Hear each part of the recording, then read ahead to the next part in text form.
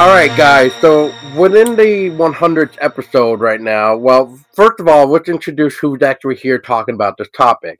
So I am Paul Doski, as always, from the Everything Horror Podcast, and with me, as always, with my beautiful fiance, Tessa Baker. And with us today, we got the man behind the information, as I'm going to call it, because without him, I mean, I don't think I would know too much of what's going on. And on that note, please welcome Dan Lee, all the way back from Dano of the Dead, also the writer for 52 Weeks of Horror. Welcome back, Dan. Nice to have you again. Hey, thank you, Paul. It's good to talk to you again. Yeah, and it's a pleasure, Dan. I don't know that I'm the definitive source on this. I'm just the loudest one at the moment. So, well, Dan, so tell us, me and Tessa know a little bit. On the yes, come shed some light for those that don't even know what the fuck is going on with the hashtag horror. I mean, I know a couple people that I've spoken to know about it, but they don't know. And then I have a couple other people that really have no idea what the hell I'm talking about. So I'll let you take the floor. Yeah, it started out as kind of just a curious thing. My editor over at 52 Weeks of Horror, Haley, she texted me and was asking me if I had seen the message that popped up when you typed in hashtag horror and search. So I did it, and it popped up with this thing that said, "Can we help?" And then it said, "Post with your words or tags I'm sorry. Let me just pull it up. It says, "Can we help? Post with words or tags you're searching for often encourage behavior that can cause harm and even lead to death. If you're going through something difficult, we'd like to help." And then below it says, "Get support, see posts anyway, or cancel." And when you go to see posts anyways, it gives you the top rated posts, and top rated posts on Instagram, they're almost always either companies that buy a lot of advertising, or they're these I think the term is influencer that they have on there, and that's what they show. So when you go to recent to just see who's posted what in the hashtag, you get a new window that says, "We've hidden posts for hashtag horror to protect our community from content that may encourage behavior that can cause harm and even lead to death." And of course, it doesn't give you the option to push through this time. It simply says "learn more," and it gives you redirection to sites that can help you find professional help if you're thinking of harming yourself or others. So real quick, Dan, can you please elaborate of how the hell horror is like a suicidal thing? Like, I failed. Or Tessa, do you know? I fail to see how hashtag horror is going to make somebody want to go out and like off themselves or whatever. Yeah. It's so ridiculous what's becoming of censorship nowadays. They're censoring just about fucking everything. Yeah, and that's really the big issue here, because about a week after I saw this, I came across a couple of different articles. My sister is a psychiatrist, or she's going to kill me for this, a psychiatrist or psychologist, I forget which one. Either way, she's works in the mental health field, always sends me all these interesting articles and things, and because I follow so much of what she sends, Facebook decides to stalk me and suggest other things that I might like. And I came across a couple of articles that have been posted in psychology journals talking about how horror is actually beneficial to healthy brain development. So it's when you've got experts that say that horror is healthy and that it encourages, brain development, it's kind of hard to swallow a company telling you the exact opposite about it. And I think that's the big problem, especially because we started, Haley and I started playing under our personal accounts with different hashtags, that should be popping up with these kind of flags. Hashtags like violence, radicalism. Most recently, I did true crime and crime scene, all of which take you to some very graphic, very real images. In fact, when I did violence, the same night we started talking about the horror hashtag, one of the first images in their top rated section was a video of an individual. He'd been in some sort of accident, and yeah, it was very clear that he had been killed, and it was extremely gruesome and completely uncensored. And I did the responsible thing as far as Instagram is concerned. I went ahead and reported it. The image is still up there, and that was 3 weeks ago. But thank God they didn't show a woman's bare breast or anything with horror, because then we'd need to start canceling accounts and getting some psychiatrists involved to help out with these disturbed individuals. Yeah, here's a pretty disturbing one right now that I'm looking at where, oh my God, like, this is, I just don't even know what to even say to this. Like, I'm looking at the crime scene hashtag right now for the top. Oh, yeah. And it's like two guys wearing gloves. I want to say, definitely wearing a face mask. And it looks like a decomposed corpse. Mm-hmm. And don't get me wrong, because I'm very much death positive. We're all going to die, and I feel that horror really helps us come to terms with, with a lot of the things that are involved in contemplating and understanding our own mortality.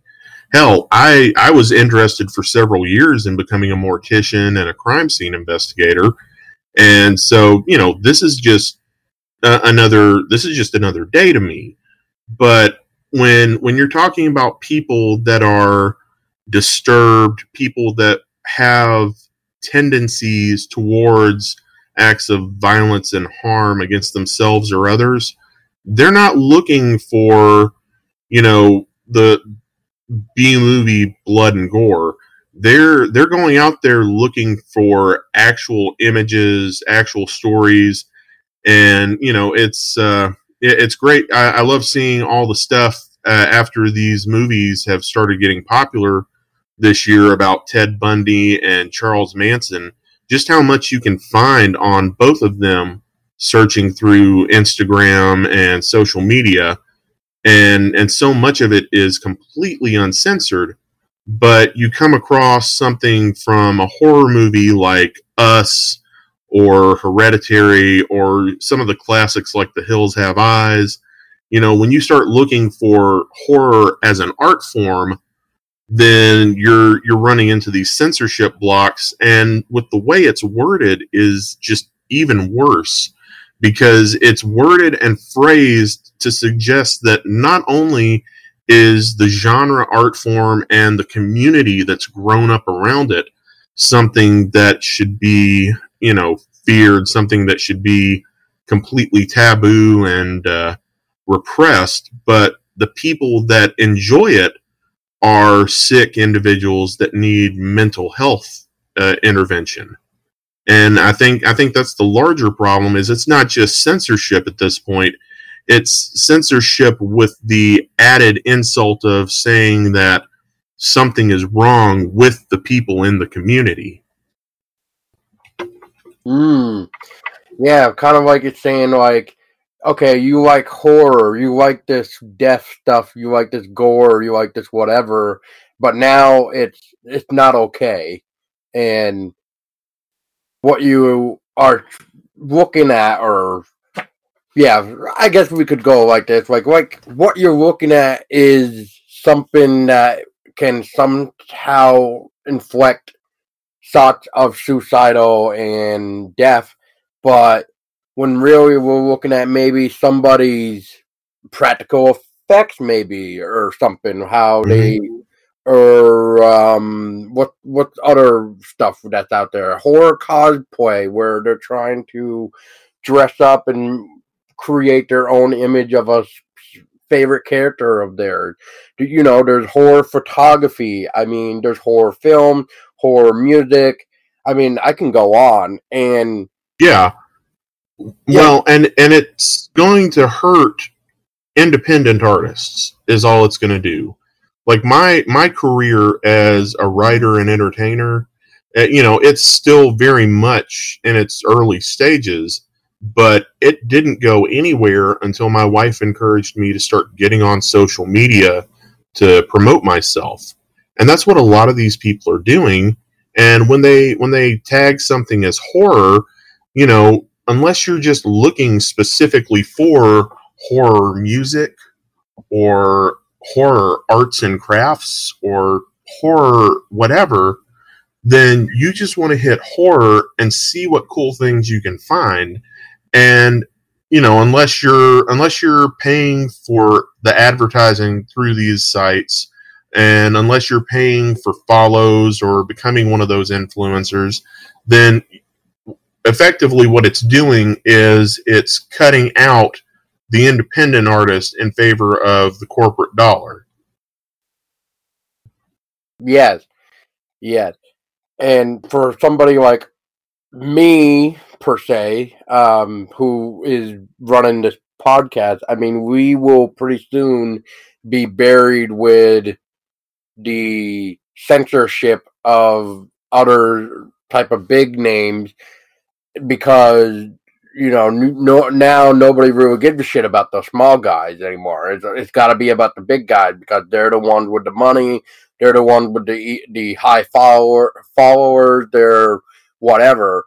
And I think one of the scary things that I even heard from, it was either you or one of the people at 52 Weeks of Horror, was talking about a very interesting theory where not only has hashtag horror been affected by this being censored, but they brought up how maybe Instagram could probably start targeting other hashtags with the word horror in it.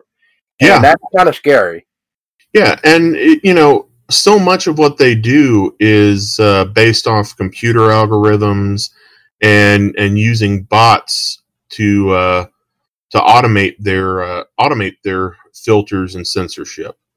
It's you've got things that get reported and deleted all the time because when the person reports it out of whatever reason, most of the time, usually anger or disgust because the poster has somehow offended them in some way. What happens is it automatically notifies these bots, their algorithms, their computer programs go through, sift through it, and see if there's anything that really needs to be dealt with. And most of the time, it's not a person at the switch at all. It's a computer program that's just saying, okay, delete. And the problem is, once they realize that we get around the blockade on horror by, say, horror podcast, horror film, horror writer, they start adding the prefix horror in the tag. And it's, it could be a lot of worrying about nothing, but you gotta look at it from the perspective that whenever something happens, the first reaction of anyone now is to demand that something is taken away, something is censored, something is regulated, out of fear that not doing this will somehow cause a repeat. They did this last year. Tumblr actually just purged several people at the end of 2018, anything pertaining to adult content. That included horror, but their main focus was on sex workers, because their allegation is that by targeting this, they're somehow preventing human trafficking and cutting down on it, when in reality what they're doing is attacking an industry and a group of people that just happen to do something that is no longer as taboo as it was 50 years ago.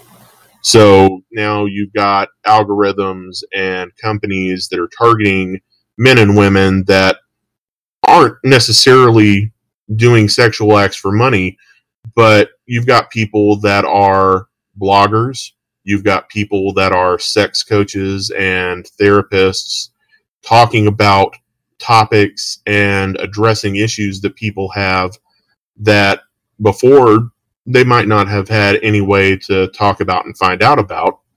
And the reason I bring that up is because we all know horror and porn have a long history together, going back to the 70s and the Grindhouse era, when, gore and what we would consider, B slasher movies and some of the really great stuff from the past, they were, you'd have Night of the Living Dead, or you'd have Deep Red playing in the same theater as Behind the Green Door or Deep Throat.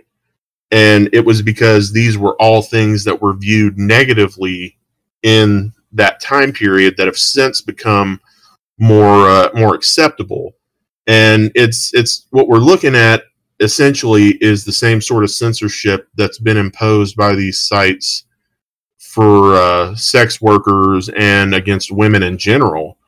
And it's being focused now onto horror artists.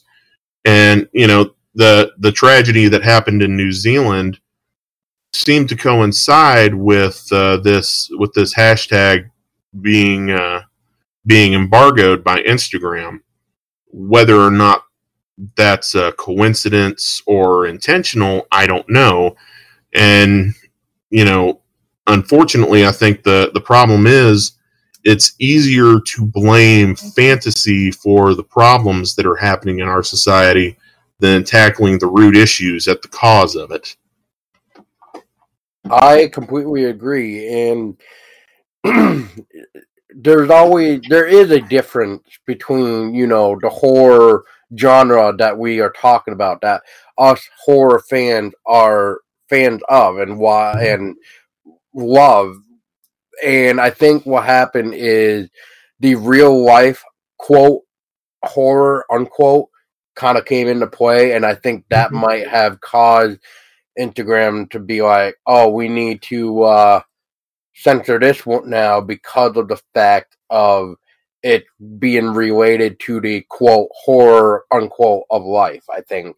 And but unfortunately it hurts everybody that loved the horror genre anyway, because the hashtag horror was such a big popular hashtag that everybody used it, no matter what. Everybody used it because it was just so easy.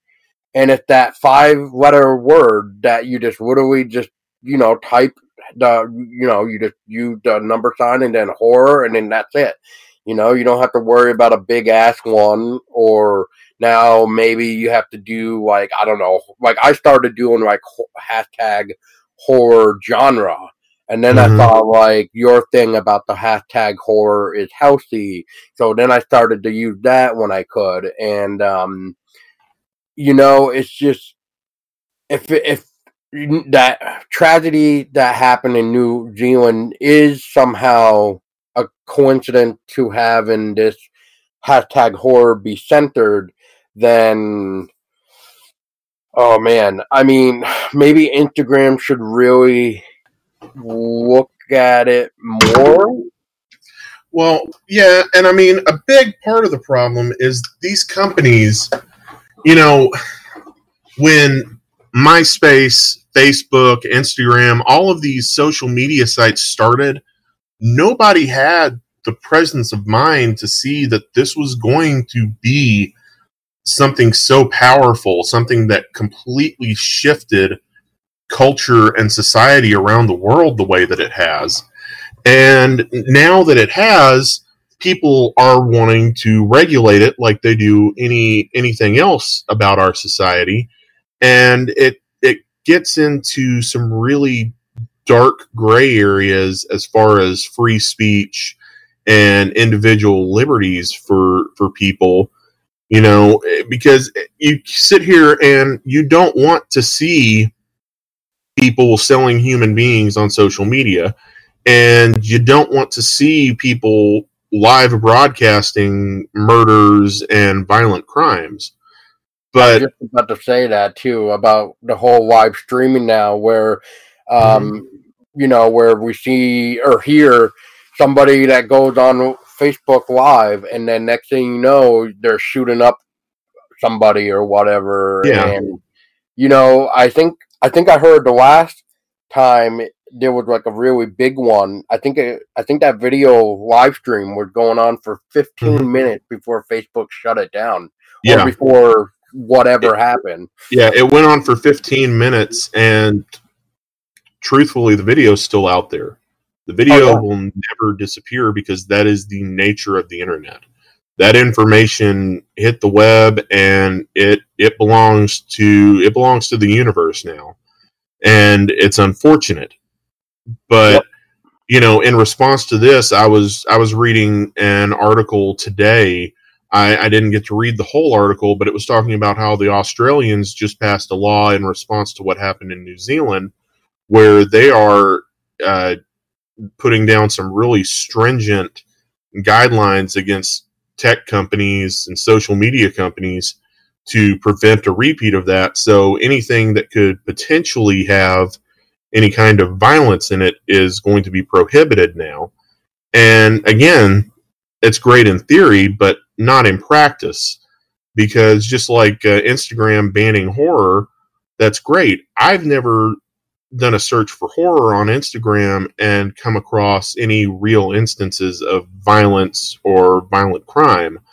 But, like I was just talking to you, true crime scene, violence, you can type in anything and get some really gruesome results. And you're typing them into tags that, they're just not concerned about blocking. And so it really feels less like a coincidence, less like a problem with their algorithm, and more like a targeted attack against a community of artists and creators. But that's the Hollywood influence as well. Jordan Peele, when Us came out, literally got on Twitter and said Us is horror, because everybody in Hollywood, all the major entertainment outlets, studios, they were all trying to sell it and call it a thriller, just like they did with Get Out, just like they did with Hereditary. And, the problem isn't horror. The problem is the perception of horror. We've got a society that grew up hearing ghost stories. It's the oldest storytelling tradition there is. As long as humans have had language and the ability to pass on stories to one another, we've told each other scary stories by the campfire. We've told kids stories about monsters hiding in the woods, and we didn't tell it to them to scare them. We told it to them because otherwise, if you tell a kid, hey, don't go off into the woods because there's a sinkhole in the lot next door that you could fall in and hurt yourself. There's a neighbor's dog is running loose. No, because kids are going to think, let's explore the sinkhole. Oh, well, the dog's running loose. Well, we'll catch him. But you tell a child that there is a monster that will literally drag it under the earth and eat it, and they're going to stay the hell out of the woods, with few exceptions, me being one of them, but I was just a pain in the ass as a kid. That's a completely different story. But we've told each other stories and fiction for so long, not because we're trying to dilute anything, but because when we take ourselves out of the element, when we take ourselves out of reality for just a moment, we get the opportunity to look at a situation as what it is rather than what we think it is while we're in it. It's like stepping outside of yourself for a moment to do an evaluation of everything about you. Like when you look in the mirror, you throw on some clothes and you're like, okay, this looks good. I'm ready to go. You still check in the mirror to make sure it looks good because you want to push yourself outside of what you can see from your position and see it from another angle to get verification, to see if you've got the whole picture.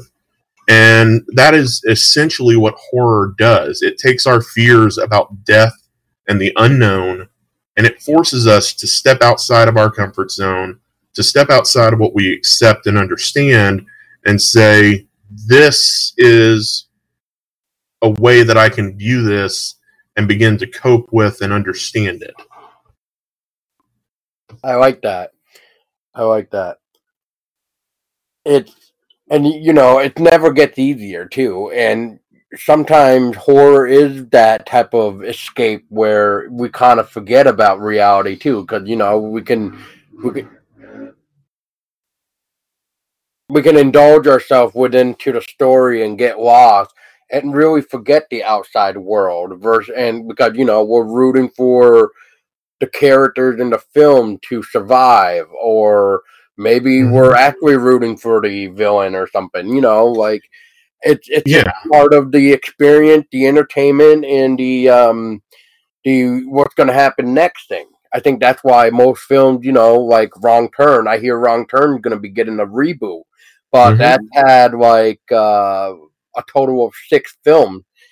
But that's one continuous story, just like Paranormal Activity. That is one continuous story with some side stories, I guess we could say. But it's an overarching narrative that they've got going. It's like Child's Play, Child's Play has been a steady running franchise for 30 years, and it's about to take another step going that Ash versus Evil Dead route with a television series.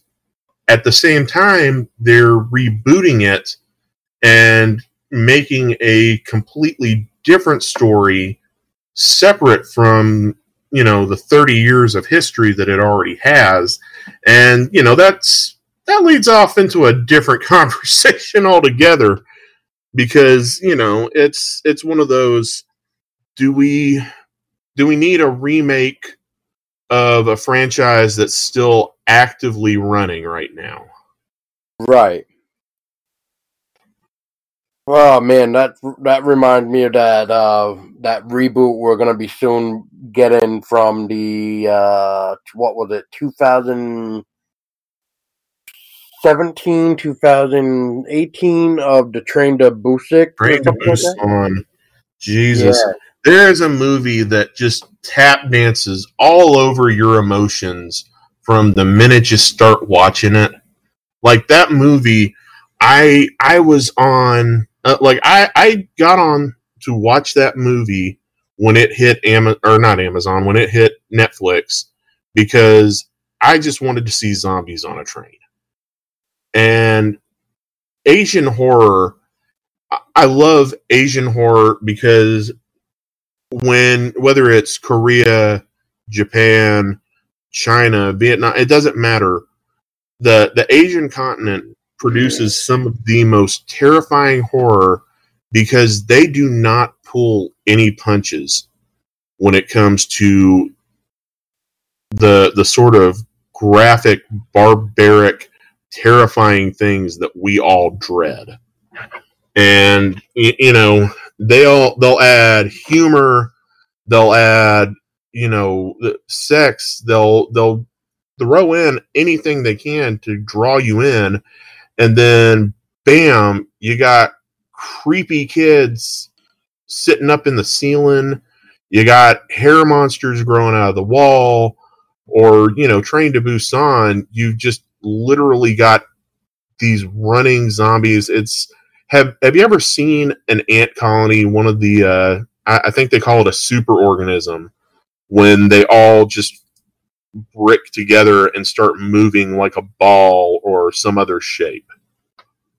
And yeah, and that's what the zombies reminded me of in Train to Busan. But at the same time, hearing that we're getting a Western remake of it, it really drops my heart into my stomach, because it's like Let the Right One In. Let the Right One In is a brilliant, beautiful vampire story that was unlike anything I've ever seen. Let Me In is it's like a watered down English language distillation because somebody didn't want to read subtitles. Oh, and on top of that, they had to switch the gender of the child around for the vampire. Yeah. And which, in my opinion, to that film, I thought the little girl actually worked beautifully because, you know, you get the struggling father with his daughter, per se. But then the way I look at it with, what was it? Was it another struggling father with the son? Or was it actually a mother at the time? Yeah, in the original one, it was a mother and her son, and then the little girl vampire that he befriended. Right. And, you know, it's a beautiful movie, and I don't think we ever really truly need a remake, especially not within the same decade of a movie. You know, I don't think we need Train to Busan in 2016, 2017, and then Train to Busan in 2019? Is it coming out later this year? This year or next? Yeah, like we don't need. I mean, it's like getting the Great Value equivalent of some Lucky Charms. You know, I'll eat those marshmallow mateys, but they don't taste quite the same in milk. That's true.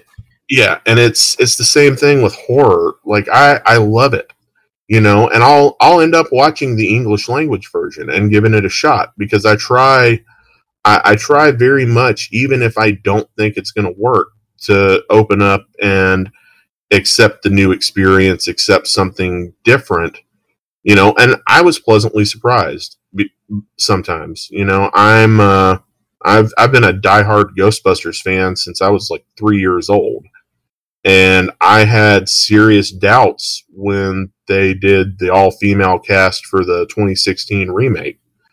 Going into it, I wasn't entirely convinced it was going to be as good as the original. I'm one of the few people that really enjoyed it, I think. And, I actually have more hesitation and concern over this sequel they're doing to the original that's supposed to come out next year. And, because it's like, why do we need it?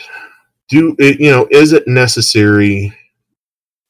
I think some stories are just timeless enough that they don't have to be remade in a lifetime. You know, there's never been a good remake of It's a Wonderful Life, which is itself kind of an underrated horror classic when you look at some of the elements of it. You know, it's very mainstream until you get to the part where he decides to try and jump off a bridge and magical beings intercept him and take him into an alternate reality where he never existed. Right. But which speaking of which, so I think we touched on it a little bit, but I don't think we really went into it. But we were talking about how the hashtag horror, how now with it being centered, it's going to hurt the small people, and like us, Dan, and Tessa. Now how does it affect like films though? So how is centering a hashtag horror gonna affect like film, music maybe for like horror films or whatever? Like how is it really gonna start affecting people, I guess? Well, and the biggest way it's going to begin affecting them is when you type in horror, it's going to throw that roadblock at you. So you're going to have to, as creators first, we're going to have to be more creative in how we tag things in order to appear. Like, as far as most of the stuff I do, I always try and include, if I'm writing a review on a movie, on an independent horror film, I always try and add the hashtag indie film, independent film, indie horror or indie whatever to, get it into that independent channel in the hashtags. That's but, true. it going back to what we were saying earlier, if I'm just, looking for something horror related, if I want a horror movie, if I'm just going out there and hit horror, then I get that. And a lot of us, a lot of people in general, when they type in a hashtag and what they get next is an unexpected box warning them about what they've typed in, a lot of people are just going to close it out and back away because they're going to feel like they've done something wrong, and it's going to push them away from searching for it. And that's going to be the big way, because a lot of folks now, they want to give you a snippet.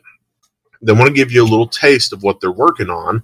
I've seen a lot of filmmakers, they'll give you production stills. They'll give you behind the scenes looks. They'll give you some short clips and trailers for their film right there on their Instagram page. And it works. I got involved and became friends with folks behind Alfred J. Hemlock. I don't know if y'all have seen that or not. It's a fantastic Short. horror short. Yeah. I think it's free now to watch on YouTube. But I was just bored one night, typed in horror, started scrolling through recent stuff, came across a picture of them putting the makeup on their lead actor, and it enticed me. So I went there, I started looking through their page, looking through the production stills, because they were in post-production at this point. And I sent a private message and said, hey, I'm a writer for 52 Weeks of Horror. I would love to talk to you guys about this movie and about maybe doing an interview and writing some articles. They sent me a screener, started talking a lot with them, did an interview.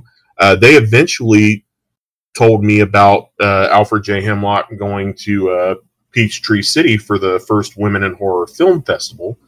And it was because of them telling me about it that I found out about it. And it's a lot of that circuitousness that, A leads to B leads to C that happens that helps people in the community get to know each other. I'm sitting, and it all started from just looking up a hashtag one night when I was just laying in bed kind of bored. And when you start taking away that ability, you start taking away the ability of people within the community to just kind of have these sort of happenstance, meetings and connections.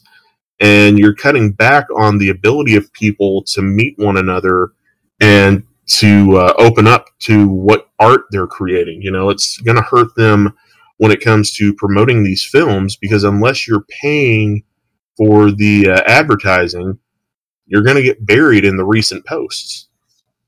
Correct. And I will have to agree with the whole, horror, the hashtag horror is like one great way to find films or anything that you may not have heard about, like, ever. And just like with that one, that is an amazing short. I enjoyed that short, by the way. I just got to put it out there. And I believe it is on YouTube right now. And, like, if it wasn't for the hashtag horror, I don't think we would ever find these cool indie shorts anyway to, as like you did, to talk with one another, because, it's eliminating the aspect of finding new things. And unless it's just gonna rehash the same bullshit we've already seen, maybe within the first 50 articles or 50 the 50 results, I mean, Yeah. then we should start seeing that there is a problem, and it is going by what is the top post, as you were mentioning earlier. Now, Yeah. now, Dan, you were mentioning too, like you use the certain, you're using specific hashtags depending on what you're talking about.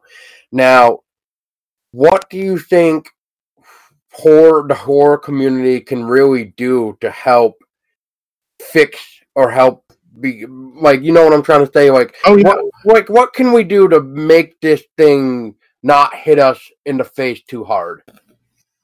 Really the biggest way to get their attention is to hit them in the wallet. If but it kind of goes back to what would be great is to see the entire horror community just completely up and abandon Instagram for a 24-hour period, just go completely dark and let them deal with that loss of revenue from people not clicking on their ads, from not going and supporting their purchase content.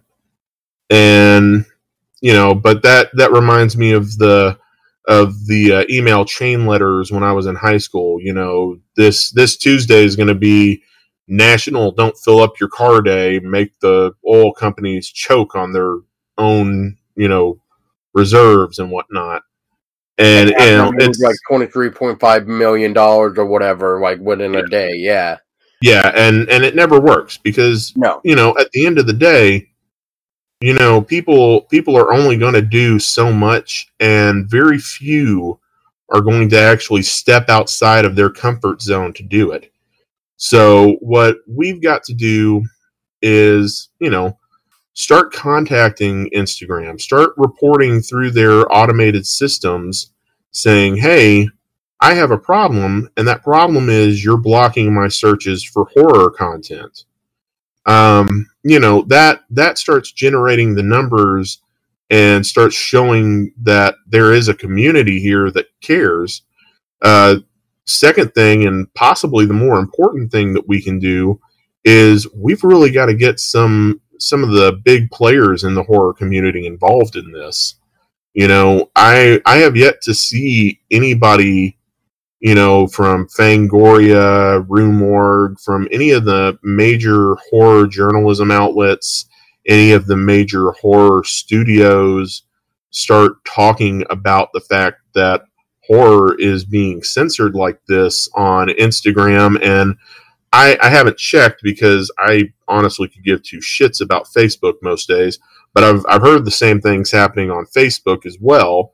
And of course, like we were talking earlier, they purged all sorts of what they considered adult content from Tumblr at the end of last year.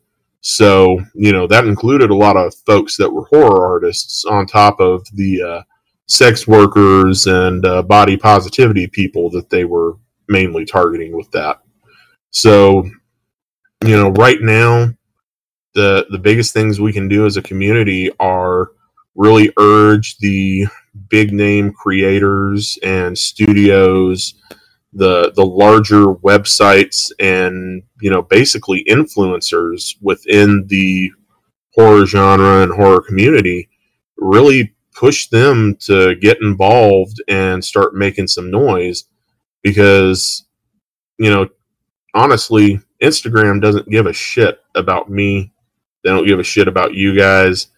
They're, we're small ducks. If we're causing enough of a problem for them, they'll up and shut down our accounts. Ooh, But you start seeing people like Fangoria, which, Fangoria in no small part is still alive and going today because of the horror fans and the horror community on social media keeping it alive when they went through all of their turmoil and turnaround and restructuring. Oh yeah, it was a high demand for Fangoria to come back. Yeah. They wanted it. Yeah. I mean, I used to love going into the bookstore, they'd put the horror magazines right there on the shelf below the porno magazines because, they didn't want anybody coming over there and actually looking at that stuff. They were just carrying it because, it sells, but it's that dirty little secret that, you don't want to take out in public. And, the horror fans and the horror community, they helped keep Fangoria on life support and keep it alive in the popular eye long enough for it to make a comeback. And really, there's a lot of horror celebrities out there that could truly say the same thing.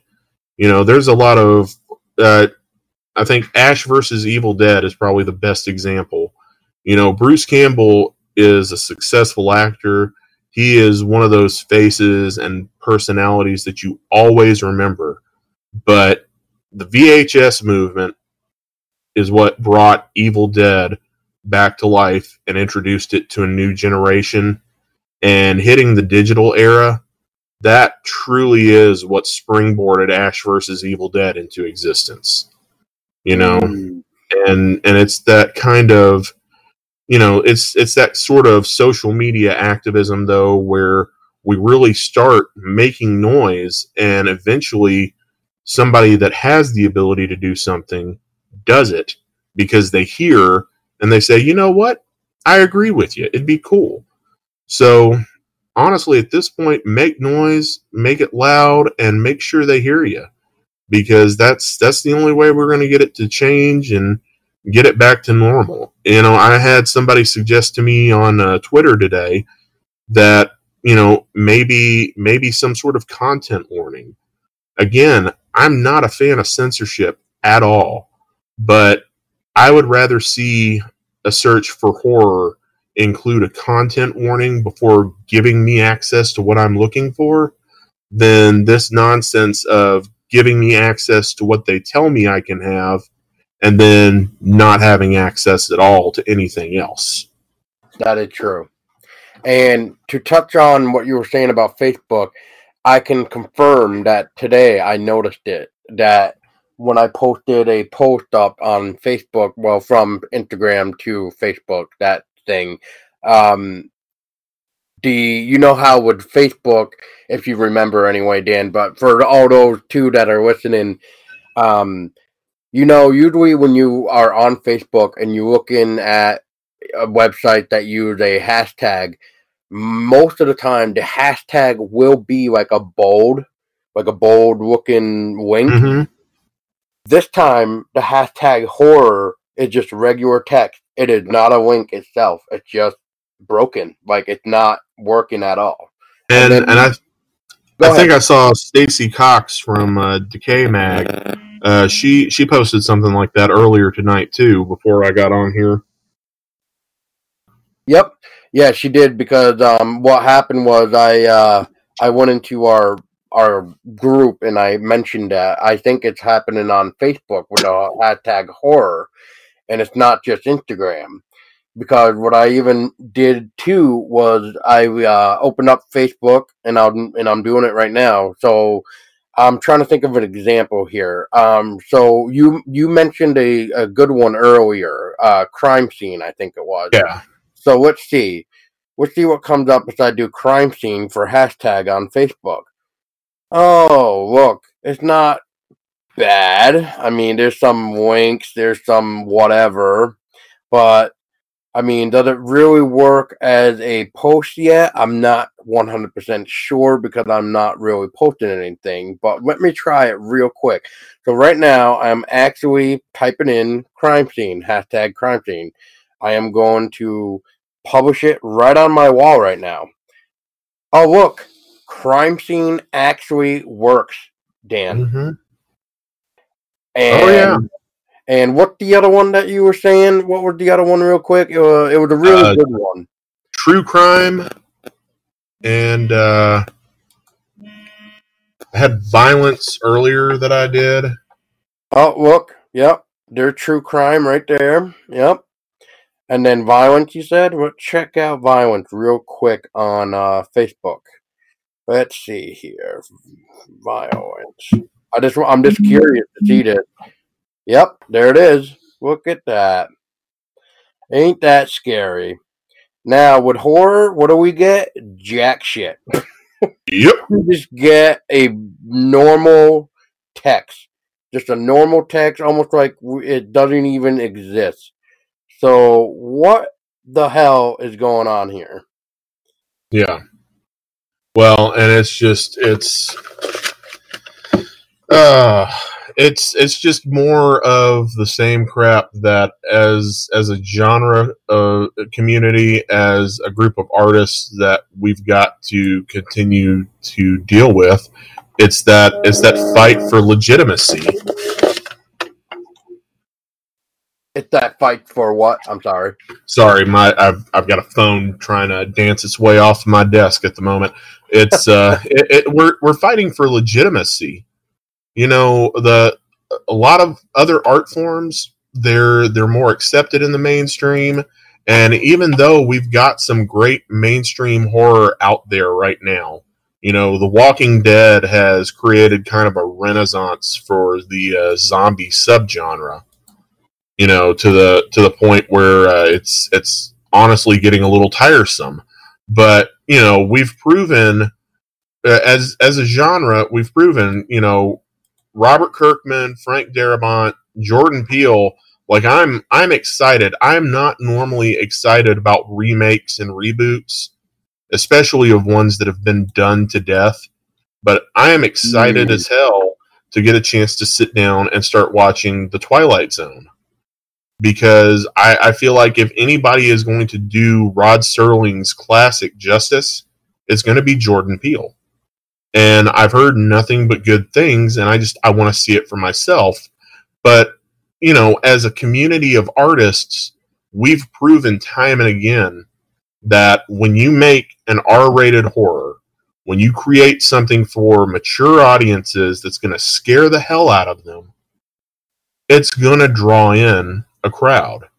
You're going to make money off of this. You're not going to lose out in production cost. You're not going to lose out in advertising costs. Hell, advertising comes almost free when you think of the number of horror websites, podcasters, bloggers, writers, fans that are out there constantly sharing this information. I mean, you almost don't have to put any kind of advertising budget together for mainstream horror because it's going to do its own job.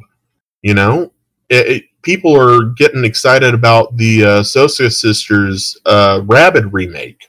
Again, not a fan of remakes. Cannot wait to see this because again, if somebody can pull off, you know, doing a remake of this film, it's going to be them. And the problem is, well, one of the problems is I've just gone off on a complete tear and forgot what I was about to say. But you know, I think the problem is we're fighting for legitimacy because we've got proof in the last 2 years alone that horror is wanted, that the mainstream audiences are there the same way they're there for superhero movies, like everything that Disney and Marvel throw out. You know, that same audience exists.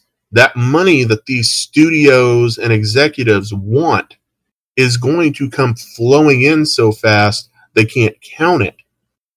But they want to continue to insist that it's thriller, that it's action adventure, that it is anything other than horror. And that just perpetuates what, you know, it's let me rephrase this because I'm stepping all over my tongue here.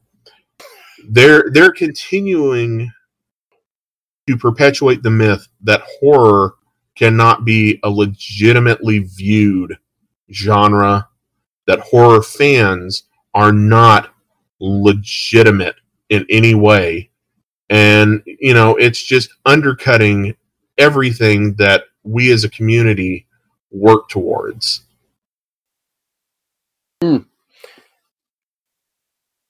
That's it. It's just getting way out of hand, I just think. And if we gotta do more work than what we should be, or that we haven't done.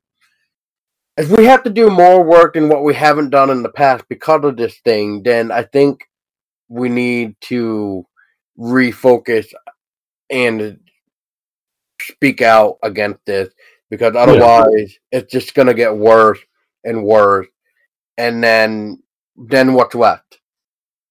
Yeah, and that's the thing. It's one of those. We're a community of people, a community of artists, and I keep saying that because that's what this is. Horror is an art form. The ability to tell a real, relatable story about things that otherwise would just be too terrifying to rationally process. You've taken it to a place where you can do so much with the genre and with the art that we're out there creating. And it's this insistence from companies and groups and studios that it's not a legitimate art form, that they are not legitimate artists, and that the fans just don't really know what they want. And if they do, then they're really not the sort of people that we should want to be around. And that's really what this entire thing with Instagram boils down to, is with their wording and with their handling of it. They are saying that as a community, we are not wanted. And, it's clearly not the case when you look at the box office and when you look at ratings and, all of the horror related material that's coming into the mainstream more and more every year. And it's baffling, and really it's going to be hard for fans, and especially for independents, because a lot of folks, they get into this and they want to be artists. They just want to create, and that's fantastic. But if all you want to do is create, the number of people that are going to see your work is going to be very small. You're going to have a very limited audience. And, there's nothing wrong with that. But if you want to open it to a wider audience, you have to take risks, you have to take chances, and you have to share it. And for a lot of us, this is a passion. I listen regularly to Adam Green and Joe Lynch when they do the movie Crypt. And they're all the time talking about the passion, talking about the hard hours, the hard work, the sacrifice that comes from devoting yourself to it. And if you're in it just to make money, then you're there strictly for the marketing aspect. You're not a creator, you're an ad person. And you've got to balance creativity with self-promotion in order to make it, and you have to be relentless to do it. And that's where this is going to hurt the most, because it's going to weed out a lot of people that don't have the support network in place, that don't have the backing from people to keep pursuing this. For the voice. Voice. And then when they don't speak out about whatever they're trying to promote whatever they're creating, I should say, because it can be literally anything. Yeah. And if you don't promote the shit out of it, then like you said, less people are going to see it. But if you speak out about it, then it grows. Mm-hmm. But if you are only there for the money, then I almost want to say you're doing it for the wrong reason. But everybody's views are different. I understand that. But then if you're really looking at the fucking money, I think what happens is you're really forgetting about the idea of creating something good and not rushed. Yeah. And making it fall flat and become garbage. Yeah. Like I spent almost 13 years working in emergency services, working in a 911 center. And I finally last June said, you know what, fuck it, I'm tired of this.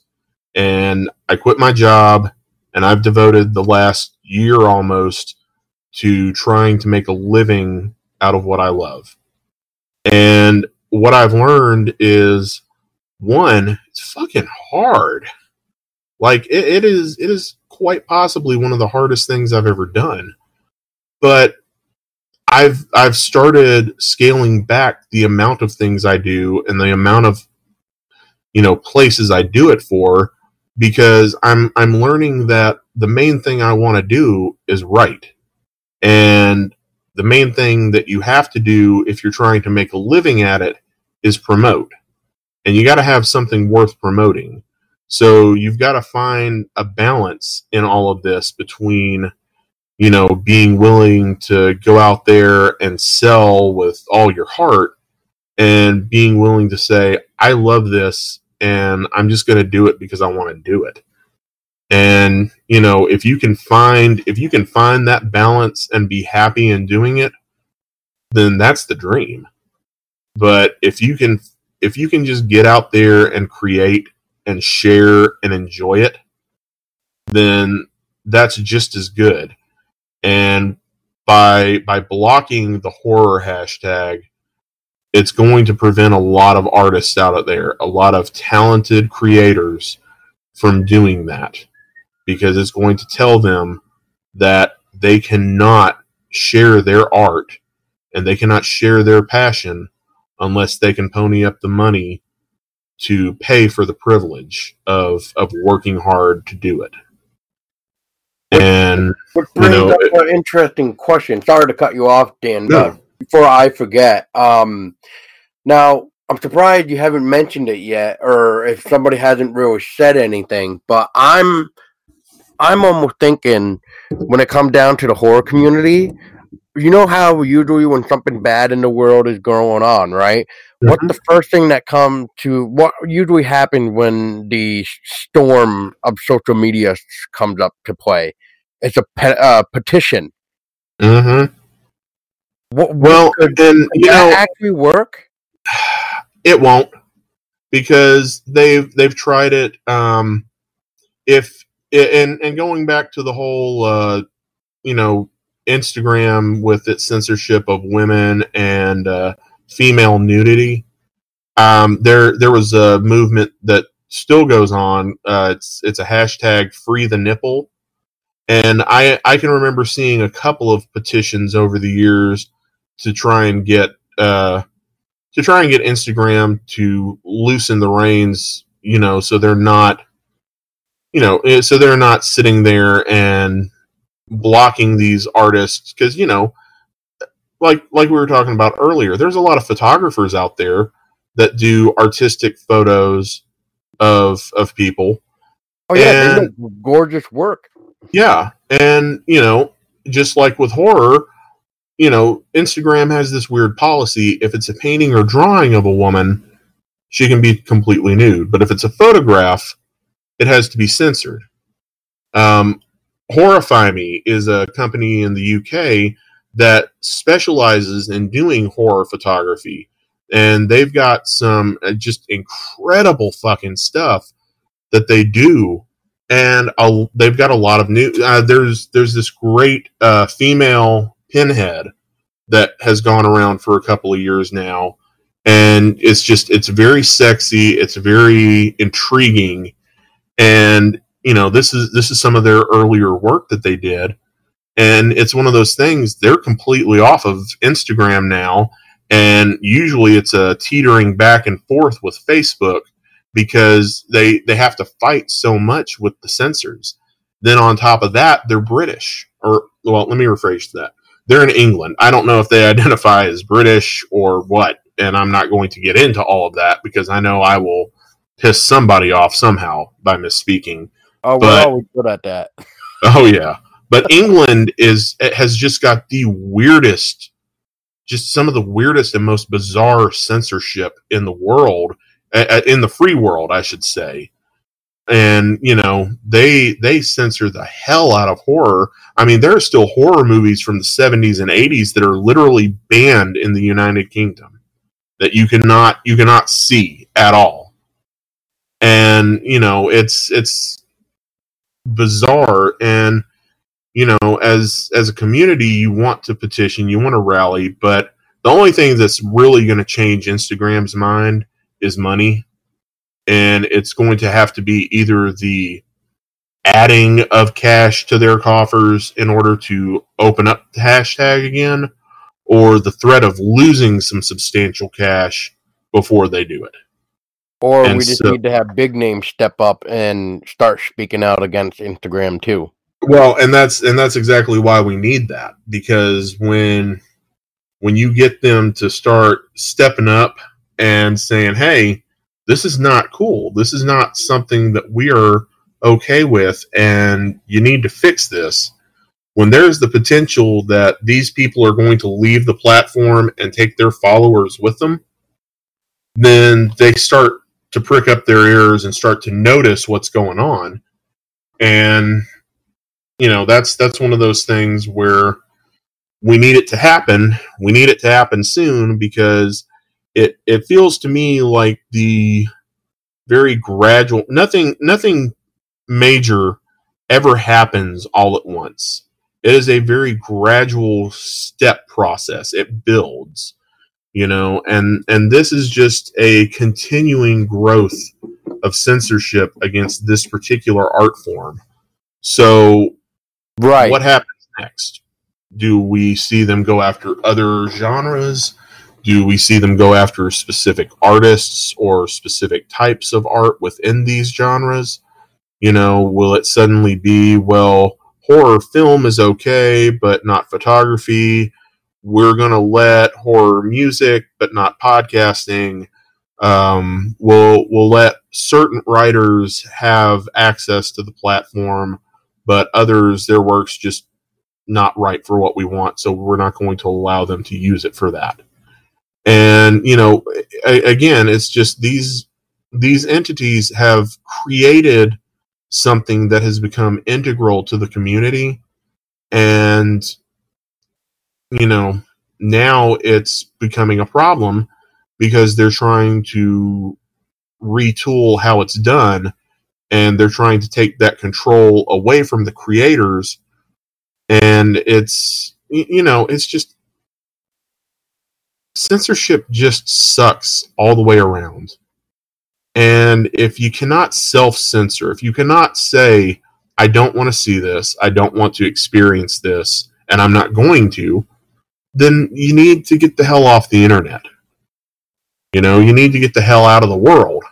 Really. I mean, go live in the woods, go live in a commune, go live somewhere where you don't have to risk having your sensibilities threatened by what is being said, done, and created.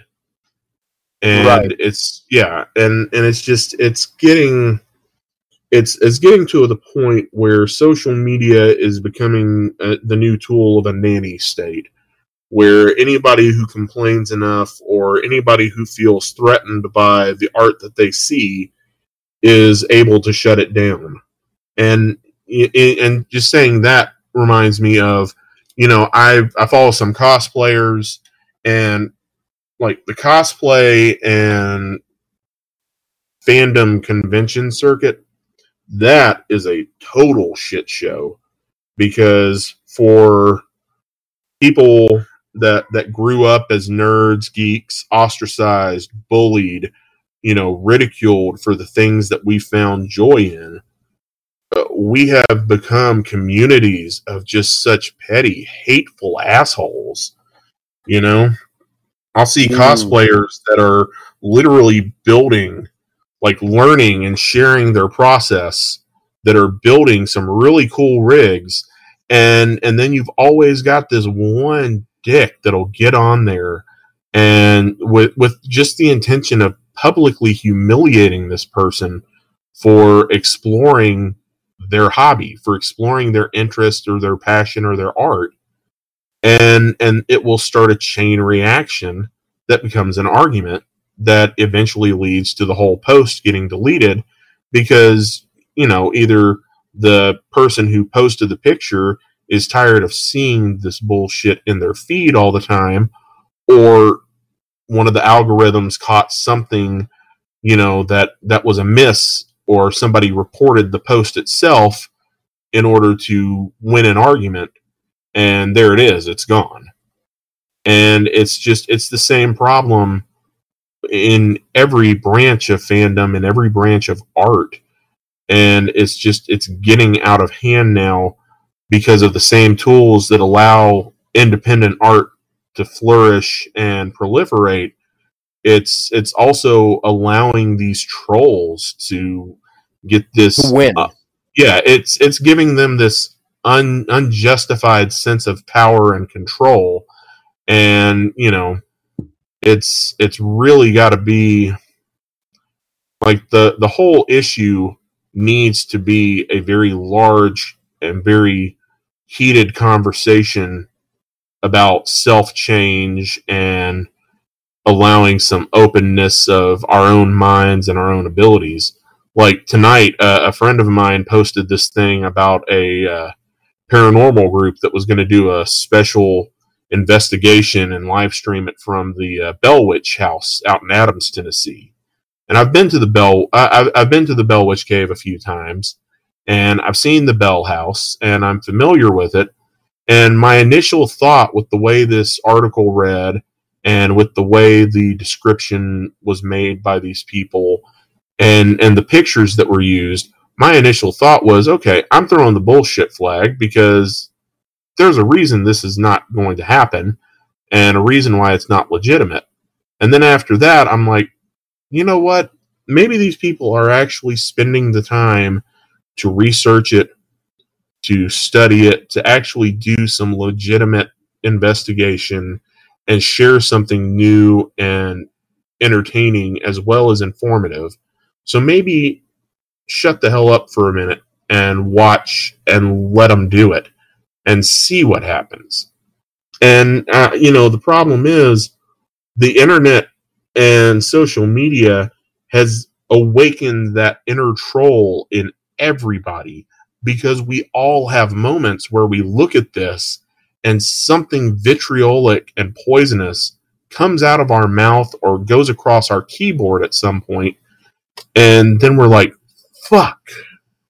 Well, that just completely ruins the point I was trying to make, because now I'm the asshole. I'm the troll. And there is no forgiveness anymore either. So once it's out there, once you've done it, it's a hard road to hoe to get back to good. And, Well, yeah, because it's screenshotted and now it's plastered everywhere else. Mm-hmm. And to go back, sorry, before I lose my train of thought here, but you made a really interesting point that I wanted to touch on real quick. When you were talking about hobbies, that's exactly what's going to happen, or is, if not already happening, is those new people that want to start that new hobby because they have something fresh, they have something new, they want to try something different to try to bring us that new information or whatever. Now, when it comes to them trying to make it and they're getting centered, now what?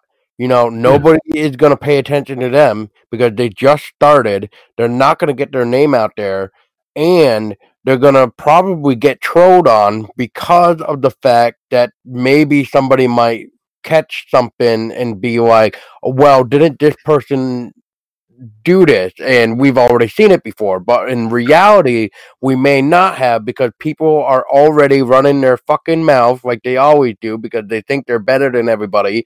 They're that best critic, and they're not giving anybody a chance to really show us or them what they can really do.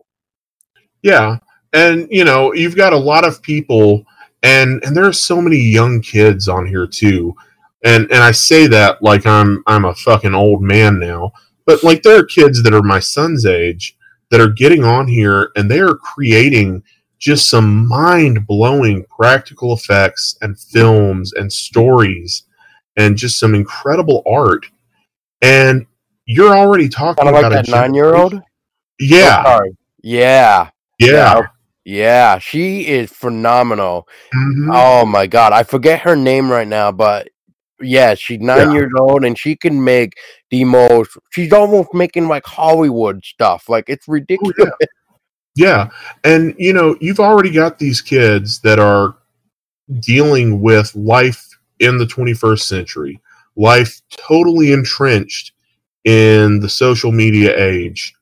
And then they're going up not only against all the self doubt and creative concern, the peer pressure, and the nervousness that just comes from that age and that creative mindset. But now they're going up against the whole fucking troll nation and competing with platforms that are specifically beginning to target artists and art forms as just villains, vilifying what we do. And I don't know how we can expect to see any continued progress, any continued motion forward in the art form until we find ways to deal with that. Because it's that 1-2 punch. It's not like you're either going to have to deal with the trolls or you're going to have to deal with the censors. Now you got to deal with both, on top of all that crippling self-doubt that so many creative people have, and that worry. It's mind-boggling to think that anybody under the age of 30 is still trying to do anything new and inventive and creative when you've literally got generations ahead of you talking about what a piece of shit your generation is. You've got the online community constantly looking for ways to pick apart everything you do. And now you've got the platforms themselves where you share this work coming down on you and saying that there is something mentally defective about you because you're doing this. That's because the internet has become the new bully. It's no longer outside in the school. It's now the internet. Oh yeah, it is. It has literally awakened the inner bully in so many people. There are so many people. I refuse to name them because some are friends and family. But I will see posts on social media. It's one reason I said to hell with Facebook for the most part. I try not to do anything now, but share baby pictures with family and friends, and then of course update the sites, the social media that I write for. So unless I'm sharing baby pictures or sharing new articles, I try and stay the hell away from it because it's just so toxic. And I see things from people, and I'm like, wow, you're actually kind of a shitty human being, and I hate that I know you. Yeah, you're kind of a shit bag. Yeah, and well, I guess I'll see you on Thanksgiving too.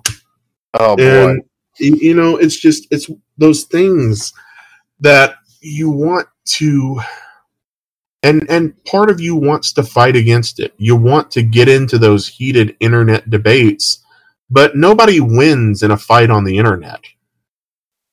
I don't think anybody has really come to that conclusion yet. You don't win in a fight on the internet. No, you want to know what it comes down to on the internet. It's who blocks who first. Yeah. That's what it comes down to. Yeah. Who can report who the fastest? Who can create the most bullshit thing to start trouble with?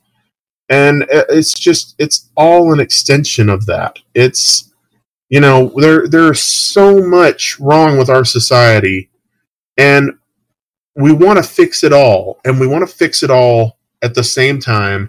We want to fix it all right now. And the problem is, it didn't get fucked up overnight, and we're not going to unfuck it in the course of a weekend or, via posts on Facebook. We're going to have to actually put in the work and the time and the effort and accept the fact that there is a good possibility that it's going to take more than our generation to actually fix the problems. But as far as the hashtag horror thing, we got to be loud, we got to be persistent, and we got to stay on it. because that's the only way we're going to eventually get people to recognize and accept our art form, our community for what it is. That's right. And on that note, Dan, thank you so much for speaking your mind, talking with us about this issue. Because I mean, I know a little bit, but I know you know it more because I always see you post about it. And one of the new things that I've seen, which by the way, was it you or who was it that decided to create that new one, the hashtag horror is healthy? So that actually came up on the 52 Weeks of Horror. We do Jeff and Haley do a Twitch live podcast every Wednesday, I think it is. And one of our viewers on that, Tom, he, as we were all talking about it, I was in the comments talking with the audience. Jeff and Haley were talking to him on the stream, and Tom threw this out there, hashtag horror is healthy, and we're like, hell yeah, this is perfect. This is great. We're going to use the hell out of this because we're going to tell people it's healthy. It's okay to be scared. It's okay to like these scary things and it's to use okay them. To create. It's okay to watch. It's okay to read. Like anything horror is okay. We're not some demented fuckwad that needs help. You're not a demented criminal. You're not out there looking this up because you want to hurt yourself or hurt somebody else. You're literally somebody who has taken the oldest, strongest emotion in human history and has embraced it as a way to grow, learn, and evolve. And that is the essence of it right there. Horror, we never conquer anything. We've never done anything great in history as a species that didn't come from being scared, from being uncertain, and saying, fuck it, I want to go and see what's out there. When they sailed off to find North America, when we were exploring the world, nobody knew what they were going to find. It's terrifying. But they did it anyway because nothing easy is worthwhile, and nothing worthwhile is ever easy. The space program, you're literally strapping yourself to a V2 rocket in the beginning and launching yourself into the atmosphere, having no clue whether or not you're actually going to successfully come down. Now, we've got a space station. So many of our greatest advancements in medicine, science, technology have come out of the space program and things that were learned through the space program. It's that thing. We look at something and we say, that scares the hell out of me. And we either step away from it and never go back. But eventually somebody comes up and says, that scares the hell out of me. I want to know why. And they go towards it. And that's why horror is important, because it is a safe way to begin that exploration, because suddenly you've looked outside of yourself at the issue, and now you're propelling yourself towards it with the goal of changing the world because of it.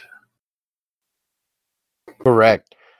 And like I said, Dan, I mean, thank you so much for coming on. I mean, this is a really tough subject, I think, and it can't just be done with just, you and I and Tessa. I know Tessa's been quiet, but I mean, I just really don't think she knows how to really take this, really, because... No, I'm speechless, really. Yeah, and that's the problem. That's the community in general. We don't know, because we're so used to being, and I say this as a ginger myself, we're so used to being the redheaded stepchild in the art world, in the entertainment world, that we don't know, are we just being overly sensitive, or is this a real issue we need to handle?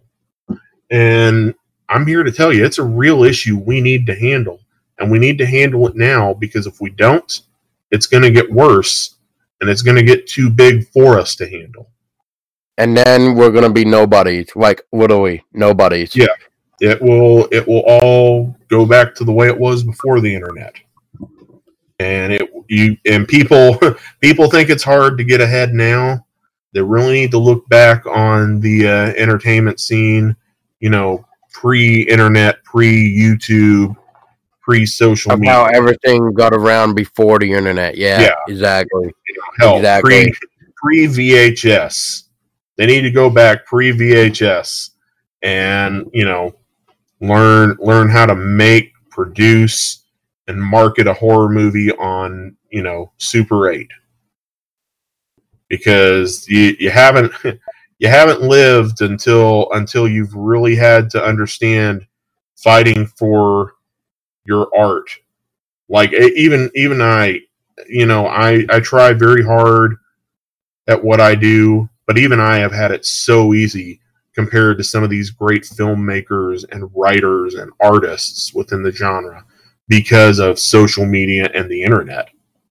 We all as a community need to step back and appreciate the art for what it is, and rally together to make sure that it stays available to anybody that wants it.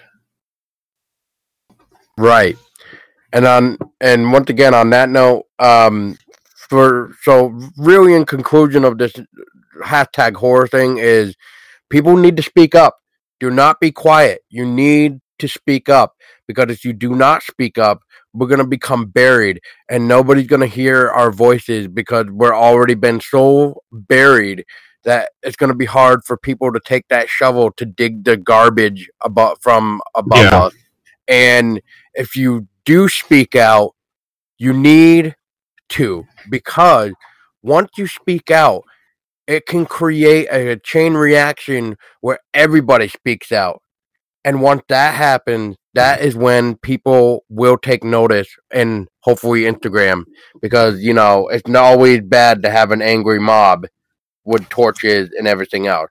But if you just have that one Barbie doll in your hand because you're not talking loud, then I guess we can just tear the doll apart and set it on fire, because that's literally what it comes down to. Yeah, do it now. Do it loud, because honestly, I don't think we'll get Facebook, Instagram, Tumblr. They're all the same company. I don't think we're going to get Instagram to change, but I think we can hopefully prevent other outlets from following suit. I think that needs to be the goal right now, is cut it off like the cancer it is. Stop it before it can grow. So, thanks, guys, for having me on, and congratulations on 100 episodes. Well, thank you very much, Dan. It was definitely a pleasure, and I definitely liked your insights on it, even though I know you were talking most of the time, but I was just listening because, this is a really crazy thing, and I don't want to keep going back into it, but it is. It really is crazy.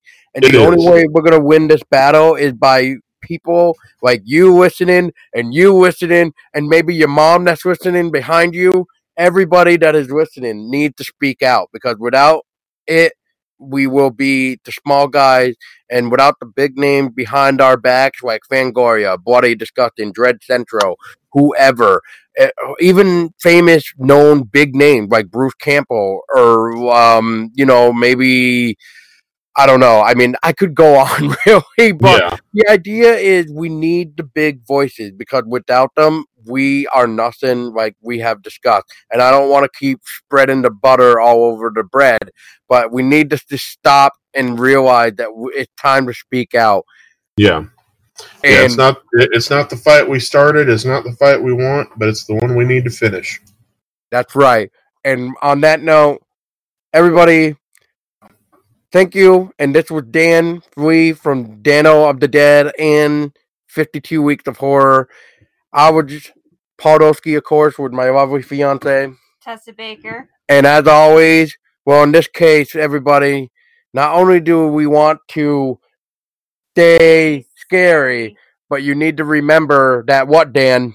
Horror is healthy. Thank you, Dan, so much for your input and to chat with us. I mean, it was useful and it was very helpful as well to help us even learn. But to take it even further, we got on board with us Jeffrey and Haley to put in their thoughts about the ongoing Instagram censoring #horror. Thank you so much for joining. Thank you, everyone, for listening to Everything Horror, and thank you, Everything Horror, for inviting us over. I'm Jeffrey Potts. I'm with 52 Weeks of Horror, and with me is Haley, my co-host, my partner, my everything, my creation. Also with 52 Weeks of Horror, I am. Also with 52 Weeks of Horror.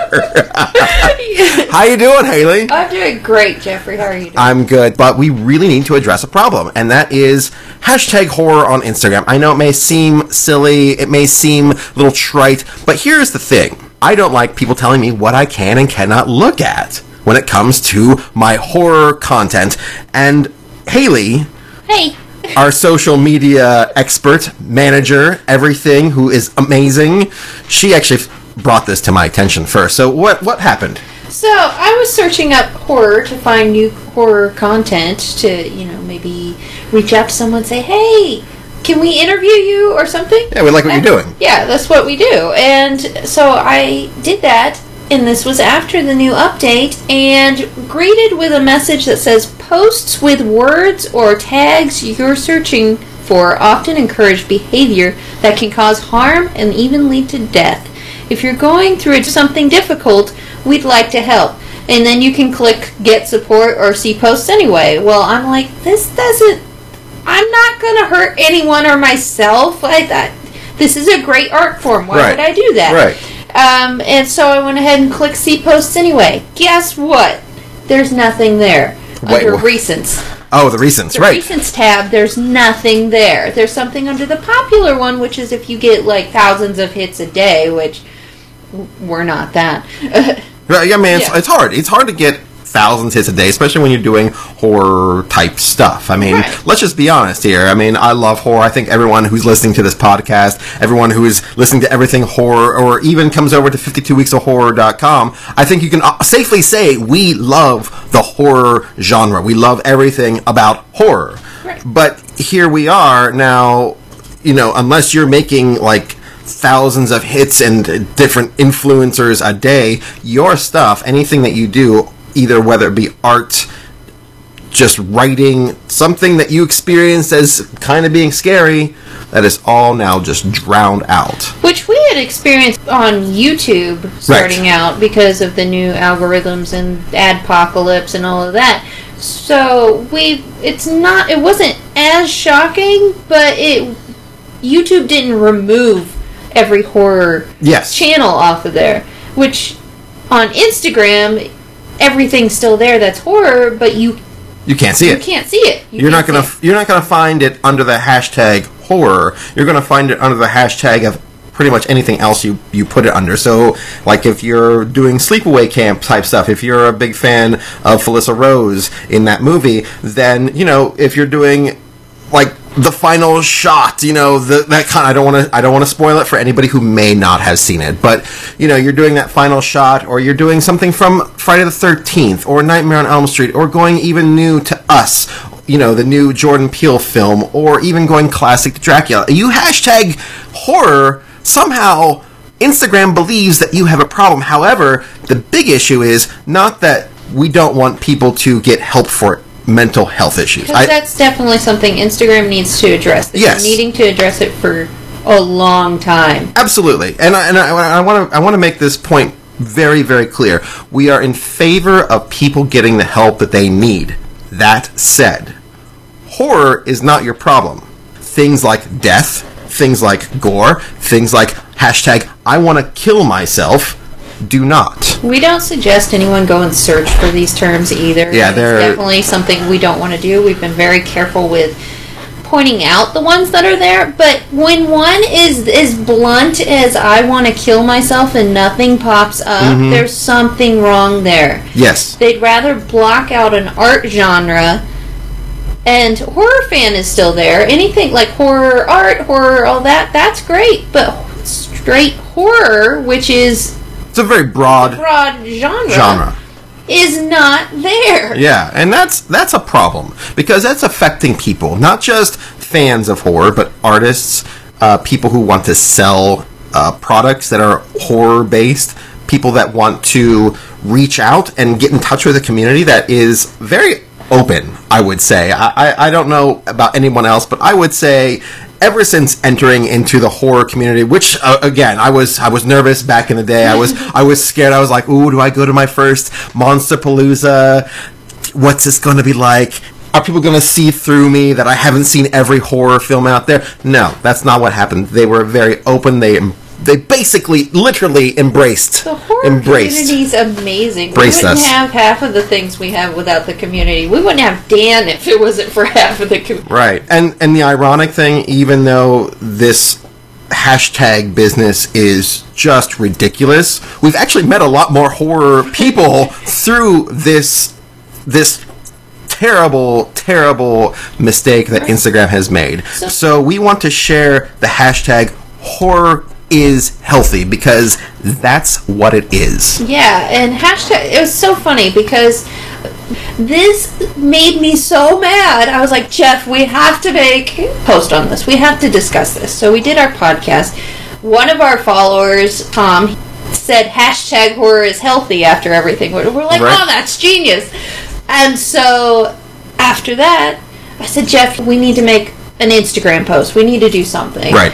So he made the hashtag horror is healthy photo. Mm-hmm. I posted online, gave out my little spiel of how we felt about it, and before we knew it, everyone is sharing it. Yeah, and I think what I want to do is make it available for everyone to post on their stuff. Feel free to share. Feel free to take it, use it. By all means, this is not something I'm trying to like copyright in any sort of way. I want people to get the word out that horror is healthy. That people go through life and they have benefited from horror. Because we don't hear about it, because you don't hear about the good it does, that the genre does. We only hear about, oh, there's slashers, there's murderers, there's killings, there's monsters. These are things that people should be scared of, should be afraid of. We're here to tell you that's not the case. That's not true. There are things up there on Instagram that are not being flagged. Things like, shoot me, I want to kill myself, strangle. I don't want to listen to it. Yeah, no, there's some horrible pictures with that. Yeah, there's gun violence. Gun violence is one. You know how many photos? Like, I've seen enough that I don't need to see. Yeah, no, it's bad, and to just simply pull out horror as your scapegoat, as something that you can pick on, is quite honestly not very original, because people have been trying to do that for years, and we just keep coming back. We just keep coming back like we rise from the grave. We're like zombies. No, we're not. No, we're not. Don't say that. But we're also here to support. We are. There's artists that we support. There are just the horror fans, people who love this genre, people who love Halloween, people who love, painting, photography. Yeah. There's people express themselves through art. And that art can reflect things that they love, which can be horror. So don't think that horror is something that should be maligned. Don't think that horror is something that people should be protected from. They should be exposed to. Because maybe not everyone can handle every single type of horror film. You need to know your limits for sure. But censoring an entire genre is not the way to do it. Everyone who is sharing hashtag horror is healthy, don't just share it. Also, tag Instagram in it. Report that there's a problem. Be professional when doing so. But definitely report it. Say, this is what is out there. This is what is being flagged. And with that, thank you all so much for listening. We really appreciate everything for having us come on and talk about this problem. Talk about this ongoing situation. There'll be more to report, so yeah, check back in. And until then, thank you all, and don't forget to keep making that scary. Bye. Wow. Thank you so much, Jeff and Haley, for your thought. That's really great. And you got to do professional about it. You got to look at it professionally, because otherwise, we're going to be looking like we don't really know what we're talking about. It's going to be unprofessional. But us small people can only do so much, and when it comes down to it, we need the bigger names involved, and without the bigger name, we are not going to be looked at. But unfortunately, with the big names, they probably find it as an advantage because now we got the quiet people like us quiet. Now it's all about the big names. It's all about the big brand. It's all about the money. And with that being said, I want to right now say if you head over to everythinghorror.bigcartel.com, you can purchase the Horror is Healthy Deep Red shirt to help spread awareness. And just like they said about the whole, they're not trying to copyright this or anything, neither am I. I'm just trying to make this shirt to help you guys wear it and wear it proud, to show off, even in public, that it is okay to love horror.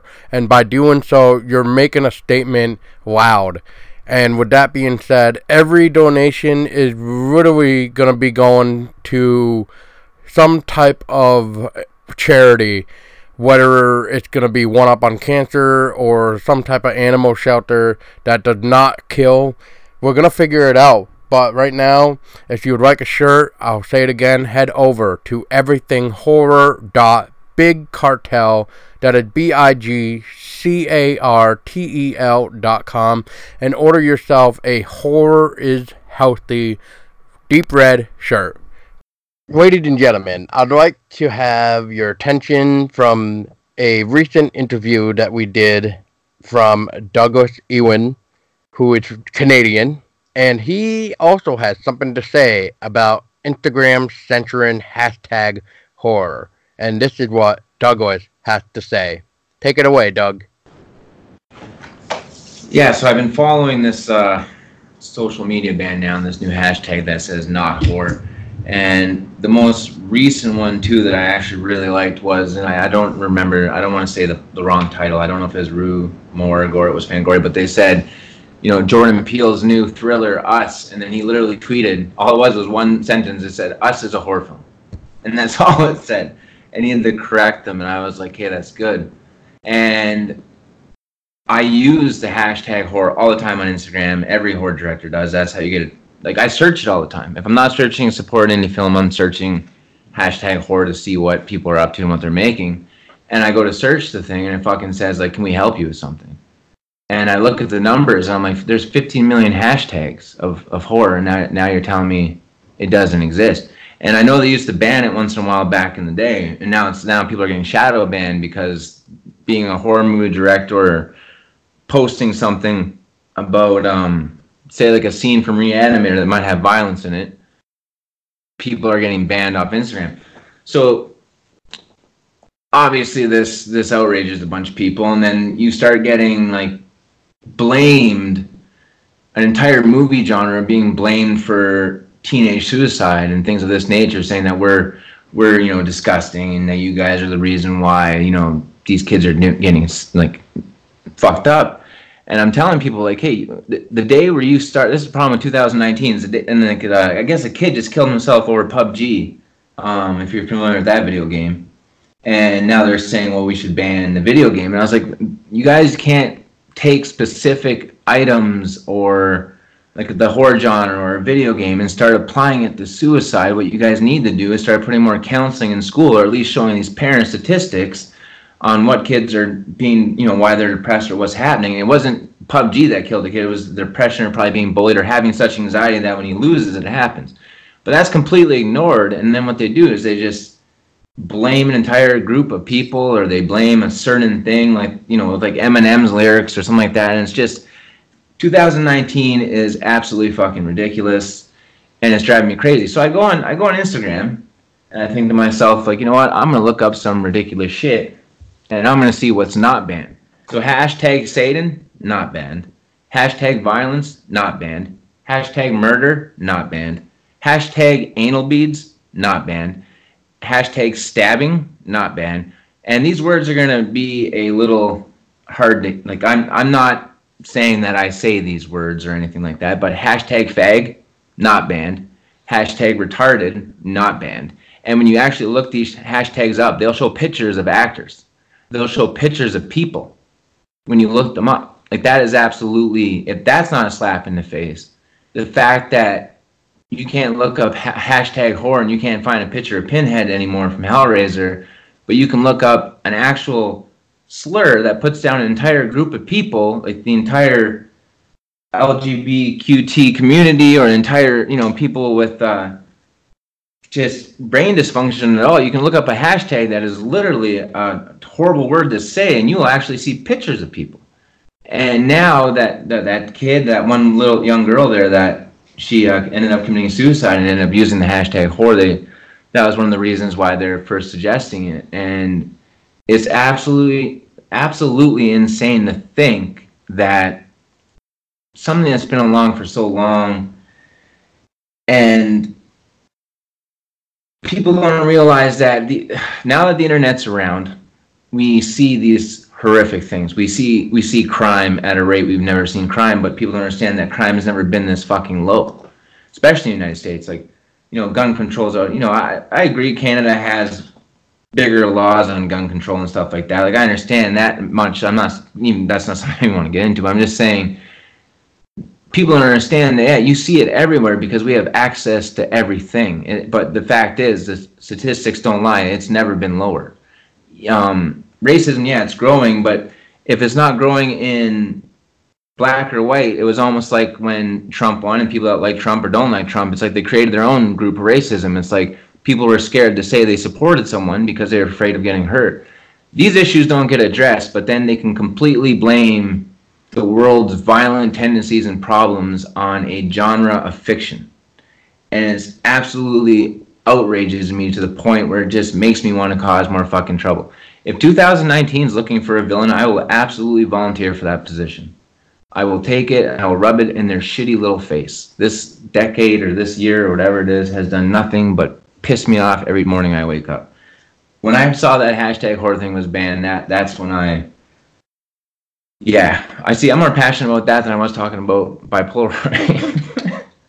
I haven't been so outraged in a long time. I can't believe it's not even when people say like, oh, snowflakes and everyone's so, blah, blah, blah.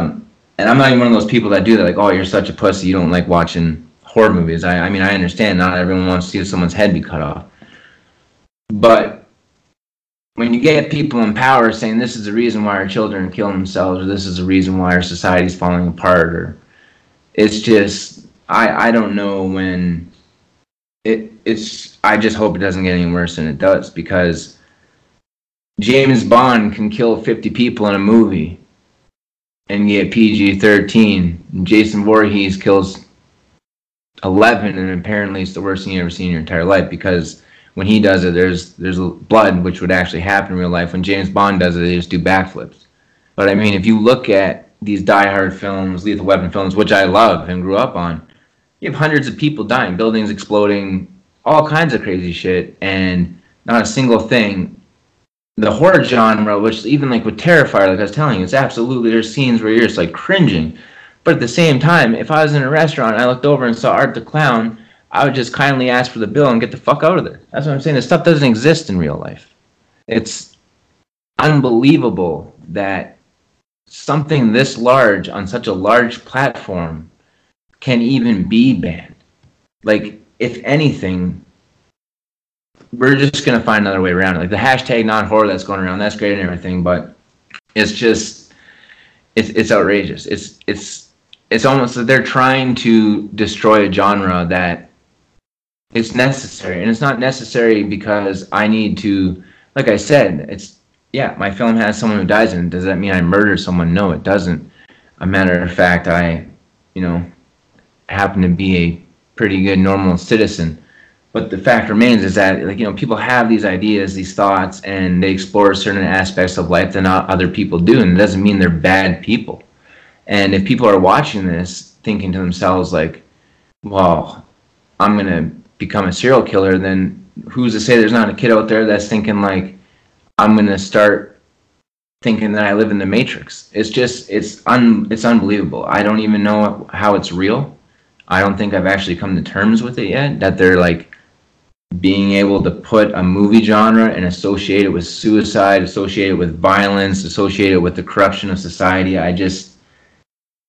when we start doing things like that as like apparently civilized human beings, that's when you start losing that feeling of like community, especially within film. Like film's only been around for 150 years. Like it's a new art platform, and it's probably one of the biggest because it's visual, sounds, it's everything. It stimulates your body on every single aspect. And there's nothing wrong with being afraid. There's nothing wrong with having fear. In fact, if I could suggest anything to anybody, it's do one thing a day that scares the shit out of you, because that's the only real true time you're going to test who you are. And to think that there are people out there that are creative who are doing great things for this genre, like Jordan Peele. Like even he had to correct magazine, like a national publication. He had to correct it. That's when you're getting to the point like, why am I even doing this? If like I don't even want to say you people. I don't even know who the hell is responsible for doing something of this magnitude. But it's when you start censoring art because it's having an impact on reality. That's when you start to have that thin blur between what is reality. Like, you can't blame fiction for what happens in our real lives. Human beings have always done this since the start of time. I'm sorry we have the internet now and we're able to see it, but believe it or not, just be happy we're not all Vikings again. That's my opinion on that. I think it's absolutely outrageous. And Facebook and Instagram, I don't know. I don't know if you guys think it's a good thing and I just kind of just went and shit on it, but no, I think it's absolutely outrageous that they think this is even acceptable to do, especially to how many people make a living off this. The Void, for my city alone, which is a steel plant city that the steel plant has pretty much shut down. Now we have from 30,000 people employed to 1,300 people employed. That movie comes in here, it gets made, and it employs, 300 people for the time that it's during production. Also, every person on crew gets $160 a day to spend on hotel, movies, transportation that they're spending in that city. And they're going to wipe out a giant genre that has, it does boost the economy. It does create jobs. It does create fantasies. But I have never want to go out and wanted to see if I can get away with murder just because I watched The House that Jack built, or just because I watched a David Cronenberg film, or I watched Antichrist doesn't mean I want to go and cut my pecker off. It's just, I can't believe that this could even, it's insane to me. I'm still trying to wrap my mind around the whole thing. This only happened to me a couple of days ago, but like hashtag Satan is completely fine to look up, and you're watching people show you how they bring the Dark Lord from below, and then you go look up a horror movie, which is complete fiction, and you can't. Or like I said, you look up the most terrible words and you're seeing pictures of people. Like, it's like if you went and hashtag the N-word and saw a picture of like an African American or like Jamaican or something like that, like how horrible is that? But you go look up hashtag horror and you can't even see your favorite movies. Like, I would say Jaws is a horror movie. Aliens, Ridley Scott, he made his entire goddamn name off that stuff. And this is just a slap in the face to a bunch of artists and it's not saying that these artists just want to kill people and just want to make a bunch of gory shit to scare you. Like, some of these people have gone on to do different things. These people, they're just completely normal people, and they don't make these movies so people will hurt themselves. This is just, we should be lucky we have people like this, that we have this kind of outlet that you can sit down and watch a scary movie with your friends and then later on go put on a comedy, right? It's just, to think that media can influence society on such a large scale, but then have the chaos that we have with politics, say the corruption, and just police, the people that actually fucking protect us. And to see that kind of corruption on a normal human scale in reality, and then have the balls to be like, well, I wouldn't be a bad person if I didn't see, Friday the 13th. Like, no, fuck yourself. You're a bad person. You shouldn't have done that. Like, that Friday the 13th had nothing to do with that. Like, it's unbelievable. I am absolutely outraged about it, and I think a lot of people are going to have a huge backlash on this. If anything, I think it's going to be back up and running in a couple of weeks. There's no way they can. Like I said, the numbers when I typed it in were over 15 million, and now that's just gone. And that's like the number one hashtag I have to use too. And it's not easy marketing yourself in a world where anyone can become insta famous or anything like that. And now you just put more limitations on a genre that was already hard to begin with. So I just don't find it very fair, and I don't find that they had a good enough reason to do it. I totally understand teen suicide and depression. Like I said, I suffer from mental illness myself, and I totally sympathize with those people, and I understand, but I think the problem is not having enough access to counseling, not having enough access to the actual resources that we need to control these things from happening. Instead, we'd rather spend money on finding a false problem to censor than spend money on our education system or spend money on free counseling for children or teenagers that have these kind of violent thoughts or depression in their life. And I find it absolutely just pisses me off. Different time, 2019, I don't think needs to be this. But I mean, it's the pendulum effect, right? You have to go both sides really hard until it lands back in the middle. So I'm just hoping it lands back in the middle. But right now, censorship is a huge thing. And when you start censorshiping art, that's when people begin to break it down with their own personal opinions. Like, there's a difference between looking at something like the Mona Lisa, like I mentioned earlier, and saying, like, you know what, I really don't resonate with that. And then having someone say, I think that's a very beautiful picture. And then having a discussion, and now we're at a point in time where people will say, I don't like that, and here are 30,000 of my own individual personal feelings towards it, and if you don't agree or disagree with those personal feelings, I'm going to tell you how much of an asshole you are. It's just, that's when you start destroying art. And then when you start blaming art for destroying society, you obviously have some kind of confusion of what's real and what's not. That's the way I look at it. I mean, if I was a parent or a friend, and I have experienced things like this in my life, of someone who committed suicide, and I was told, well, you know, I was sat down and I was explained, well, you know, if you didn't show them these movies or they didn't play these video games, you know, they'd still be here today. And it's like, no, it's there's just a lot more things that we could do to help people in need than start telling them what they can and cannot do or watch or say. It's unbelievable that we live in a society like that.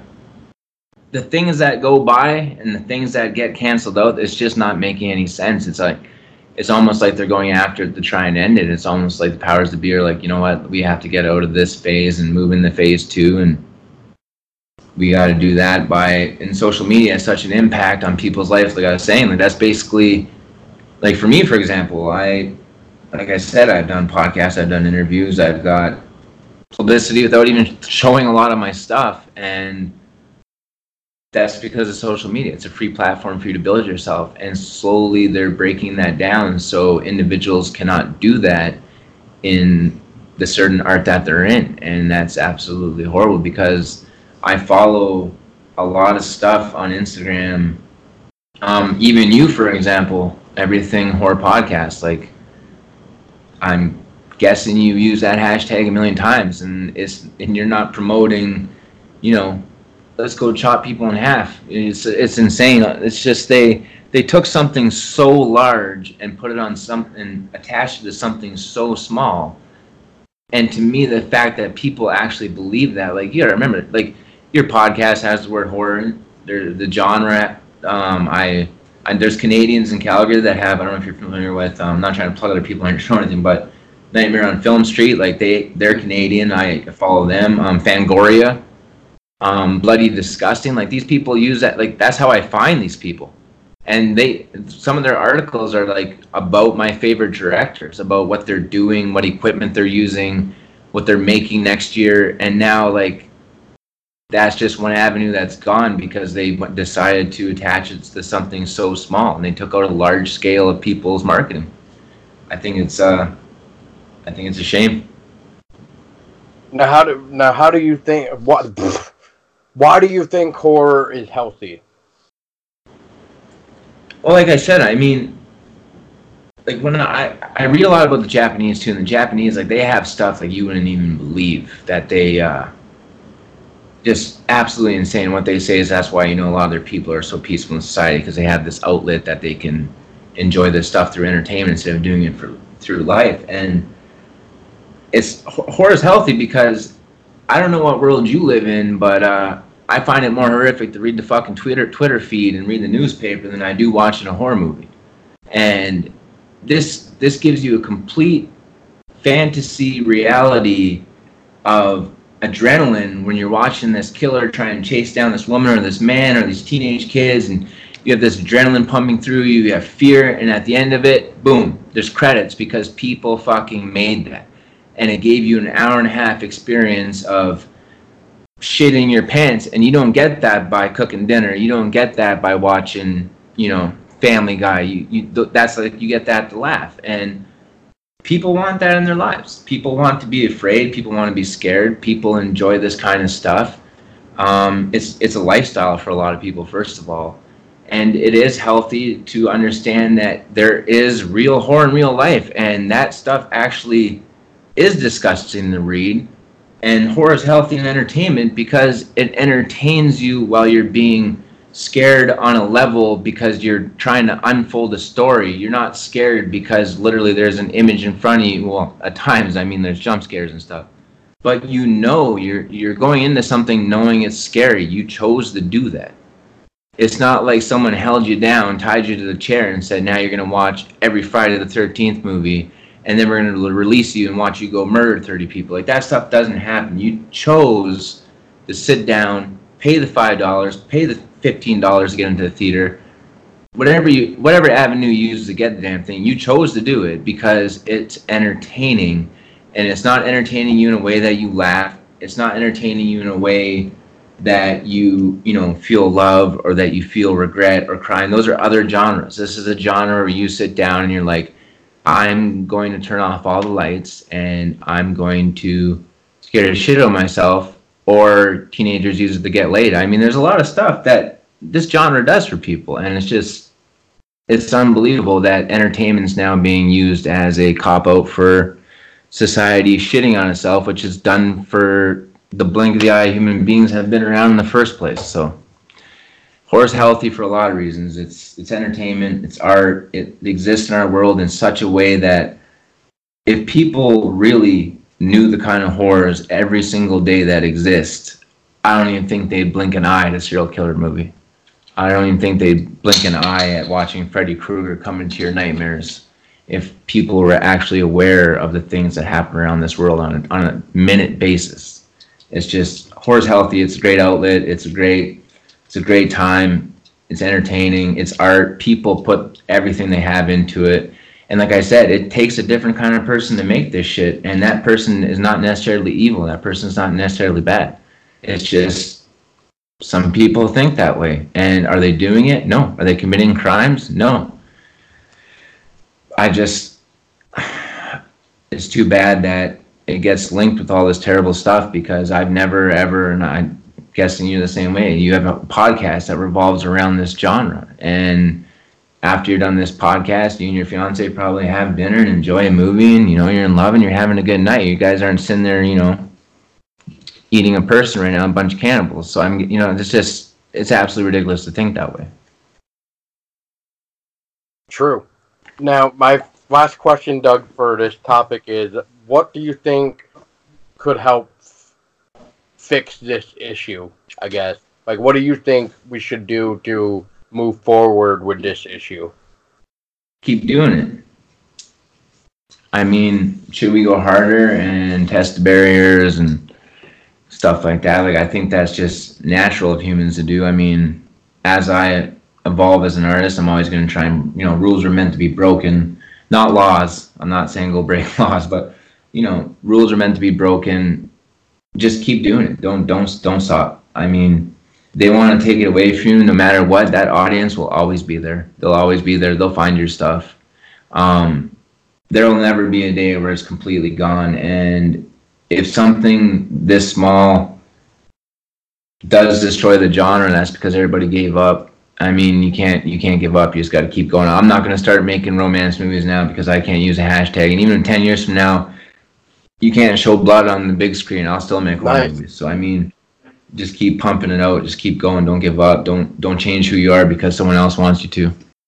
All right, guys, here's roundtable number 2. And with me, well, you should already know who this is, but with me, we got Stacy Cock and we got Jed Bryan. So, How's it going? welcome, ladies and germs. Wait. Thanks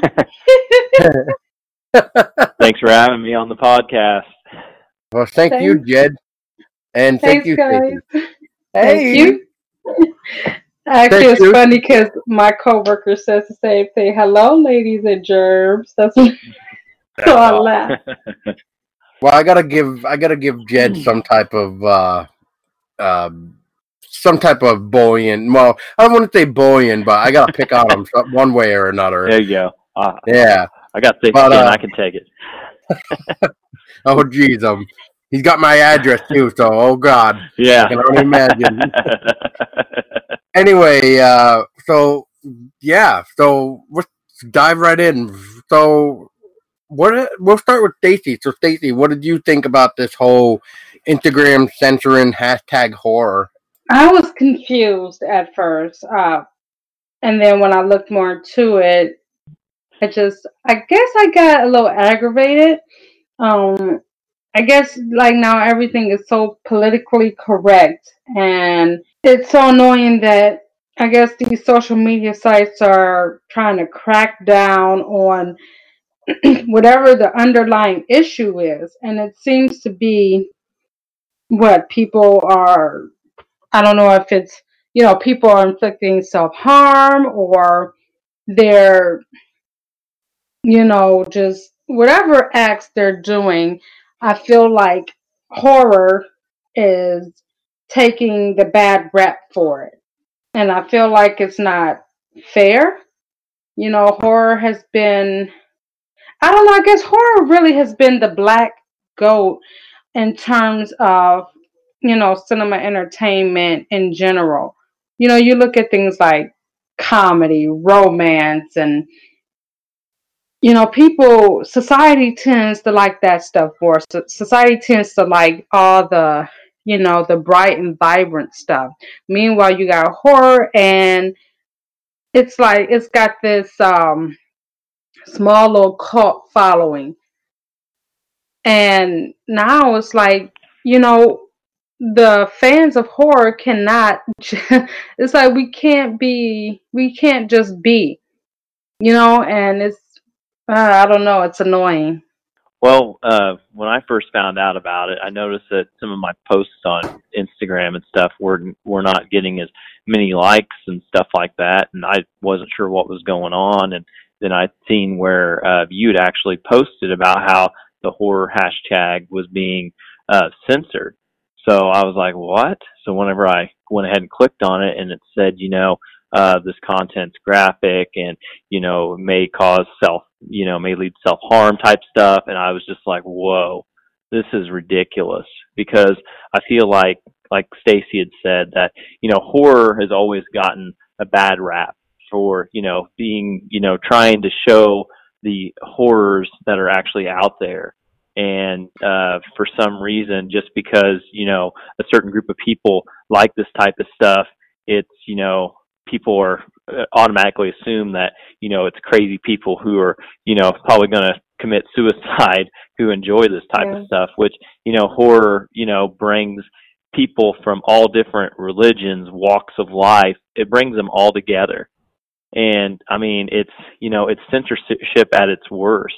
And I'm afraid with the political correctness that's going on, it's just going to keep getting worse and worse and worse. And I mean, you look at comedy, for instance, I mean, they're even starting to, take hits on, comedy movies on what they can and can't do. And, even people that do stand up, are getting, hit with, you're being too, mean to this group.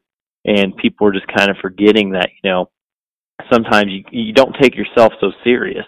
I mean, if people think, just because you watch a horror movie, there's a chance you may cause self-harm to yourself. I mean, that's absurd. I mean, I don't think there's any statistic out there that supports this. I mean, I remember whenever the Columbine shooting happened, and they were trying to, tie Marilyn Manson in with that just because these kids maybe had listened to his music. I mean, it's absurd. So I really hope that they will reinstate the hashtag as just a regular hashtag. I mean, whenever you have, other hashtags out there that, show like, like partial nudity and stuff like that do not have the same censorship. I don't understand that at all. Yeah, it's crazy, especially like if you look up like crime scene or true crime scene or true crime or something like it's or even violence. Like it's ridiculous what you actually find that is not centered like the hashtag horror is. And from what I've learned too from I believe last roundtable, and for those listening, this is like a few weeks ahead of this round 2 table, just so you know. I remember Dan Wright, well, Dan from Daniel of the Dead, he was mentioning that this kind of started with the censorship because of that one girl that I believe committed suicide and used the hashtag. I think it was like maybe New Zealand or something, or maybe it was that really bad incident from New Zealand, but I remember something about a little girl either way. So that's what I remember hearing about. Because of the fact that she used the hashtag horror, it got slammed with the warning, which I think everything else that she used ended up getting a warning too, whatever that was, or those were. I haven't heard about that. And see, I mean, if that is the case, I mean, it's horrible that, someone actually took their life, but, and used the hashtag. But to me, it's like a knee-jerk reaction just because people live stream murders on Facebook and you don't see censorship of live stream or anything like that. You don't see that there's like a delay on your live stream before it goes up. There's not like a 30-second delay so they can have someone who monitors what you do. So to me, that's the reason why it's a horrible excuse. And it's just I believe that horror's always been the lower end of everybody's radar. I mean, Jordan Peele finally came through and won something, but it's like the lead actress in Hereditary, she should have won an award, and she wasn't even nominated. And it's just society, the mainstream society, always putting the thumb on horror and trying to put it down in the mud. Right. That is an excellent point, Jed. And I remember it's not too long ago. What was this? Maybe a year or so ago, and the one what was his name? The one guy who I think it happened on Easter. I remember it happened on Easter, and he shot this elderly guy.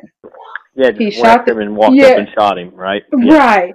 And you can see that on Facebook Watch or, whatever that is. Yeah. So I'm like, why is it that horror is getting bad? Like, honestly, when it comes to people committing all of these, acts of violence and everything, that's a very personal issue. It's something that is underlying with them and their personal lives. I feel like the horror entertainment, world should not get the bad rep for that because there's some screwed up person in society who has pretty much been screwed up since whenever. You know what I'm saying? And then all of a sudden it's like, okay, because we have all these people who are screwed up and something wrong with them, we have to censor horror. It's like, that's bull crap. That is bull. I do like what Jordan Peele did when Us was about to come out, where everybody was trying to say that Us is a thriller film, which I don't know if you guys have caught on to that, but somebody was actually telling me, I think it might have been Dan, if not, it was somebody else for sure, but they were like, have you noticed that lately with magazines and stuff that if you read specific ones or hear specific ones, everybody is mentioning the word thriller instead of horror. And that's what I liked about Jordan Peele, is that he came back with that one-liner that was like, Us is a horror movie. Yeah. Yeah, it's sad because they try to make horror a bad word, and it's like horror covers so many different genres, from books to movies. You look at the classic Universal monster films. Those are considered a horror film, and by today's standards, stuff that's on SpongeBob could be even more scarier than some of the Universal monster pictures. That's true. And it's like, I don't understand. Horror is such a it covers so many different subgenres that why would you censor something like that? It just blows my mind. And it's I feel like it's just they're trying to do another little knock against horror so it doesn't get to the mainstream like it used to be. So I know, Jed. I'll actually start you off with this one, but just to shine in a little bit, I'm a big fan of Universal Monsters, and to me, those are the original horror films. It's like I don't really anytime anybody says anything about classics, my brain goes right to Universal Monsters, because those were. Those were really the start of the horror, besides the other stuff as well that came after. But those really started to spike the hits that I made. Yeah, exactly. And it makes me wonder too, with some of these old films, if they were to be remade this year, or even in the next couple years. Here's a good example. Look at the original Nosferatu. That was, 1922? And that got remade in, it was in the 70s, I think, wasn't it? Yeah, 1979, maybe, somewhere around that neighborhood. 78, I think. 79, 78, somewhere in there. Yeah. Yeah, and I think that even that was the documentary thing that they did there, the Shadow of the Vampire, where they had William Dafoe as the vampire. Okay, gotcha. But yeah, I know what you're talking about. But so when you go to look at that, though, we can't say a vampire movie is a thriller. It's more of a horror, really. It's more of a vampiric horror flick. And if somebody tried to use that hashtag to try to promote Nosferatu, it's just not going to work. It is, but it isn't. It's really weird now how Instagram works. If you go search Instagram with the hashtag horror, we'll see on the recent one, we're not going to see any new one. But if you go to the other page, whatever it's called, I can't quite remember, but we see all the popular posts and not the recent ones. So in order for us to see the quote unquote recent hits of the hashtag horror, we have to actually wait for it to become popular, apparently, which just makes no sense. Yeah, it's just technology's changing so fast, and I feel like the faster it changes, the faster these larger social media platforms are able to change their guidelines and apply more censorship to something that was originally an idea of being something that was a sense of freedom instead of being censored. Right. And it's that, and just to clarify, it's top. The category is called top. So it's mainly you're looking at the top post with the hashtag horror. While recent just says, we've hidden posts for the hashtag horror to protect our community from content that may encourage behavior that can cause harm and even lead to death. And yeah. So it's just outrageous. So if your post is not one of the top posts, then nobody's going to see your post. Pretty much is what it comes down to. Yeah. And like, so anyway, what I'm trying to say too is like with Jed, with you were kind of like you were saying it about your stuff, like now with this, how does the hashtag horror affect you? And you kind of stated it already, but how does it affect other people as well? Well, as your listeners may or may not know, but I wrote and directed and also acted in a film called Unlisted Owner, and it made the Amazon Top 10 in 2017. And we were actually putting out a Blu-ray release. It's going to drop on Amazon and other platforms on April 30th. So we were gearing up for the Blu-ray release, and different articles were written. Everything Horror wrote an article on it, and other horror news platforms had. And whenever we post the image on Instagram and use the hashtag horror, I would notice that my posts, the more recent ones, were not getting even half as many comments and hearts as previous ones.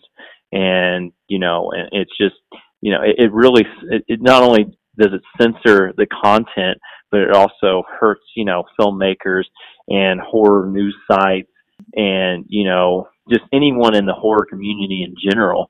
It really hurts the flow of information, or for people to hear about your project you're working on, or your podcast you have, or even upcoming horror events or horror festivals where you can meet some of the biggest names in horror. And it's just it really hinders, it really hurts an industry, not just people on Instagram posting pictures of just Halloween stuff. I mean, Yeah. it hurts the whole entire industry that people make their livings doing stuff in the horror industry. Even haunted houses and prop makers, and journalists. There's so many people that are touched by the horror industry in general, that to censor the hashtag is just it's very, very sickening, in my opinion. Yes, and it affects Stacy, because Stacy, she's a podcaster, she's a blogger. Yes. She she always has something up about the horror genre, like some type of cool thing, like an old school poster. Stacy, you do a lot actually, and have you actually seen a difference with your posts at all?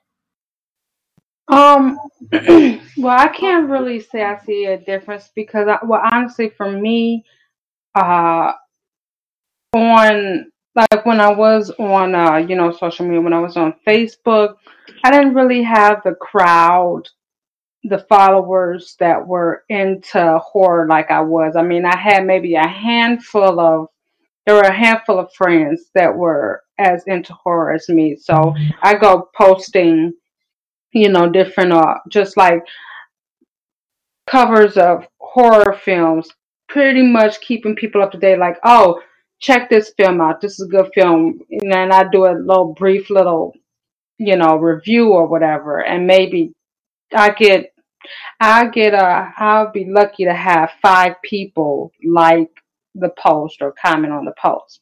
Then I go to make a group, a little side group dedicated to horror blogging only, trying to keep pretty much my passion for horror away from, my personal life and everything, the personal side of Facebook. And I had nine followers on the group, and maybe the same 2 or 3 people liking the post or actually engaging, sharing some posts as well. So I would say I didn't really get the turnout as like you guys did. You took it really professional, and you've been like professional at it much longer than I have.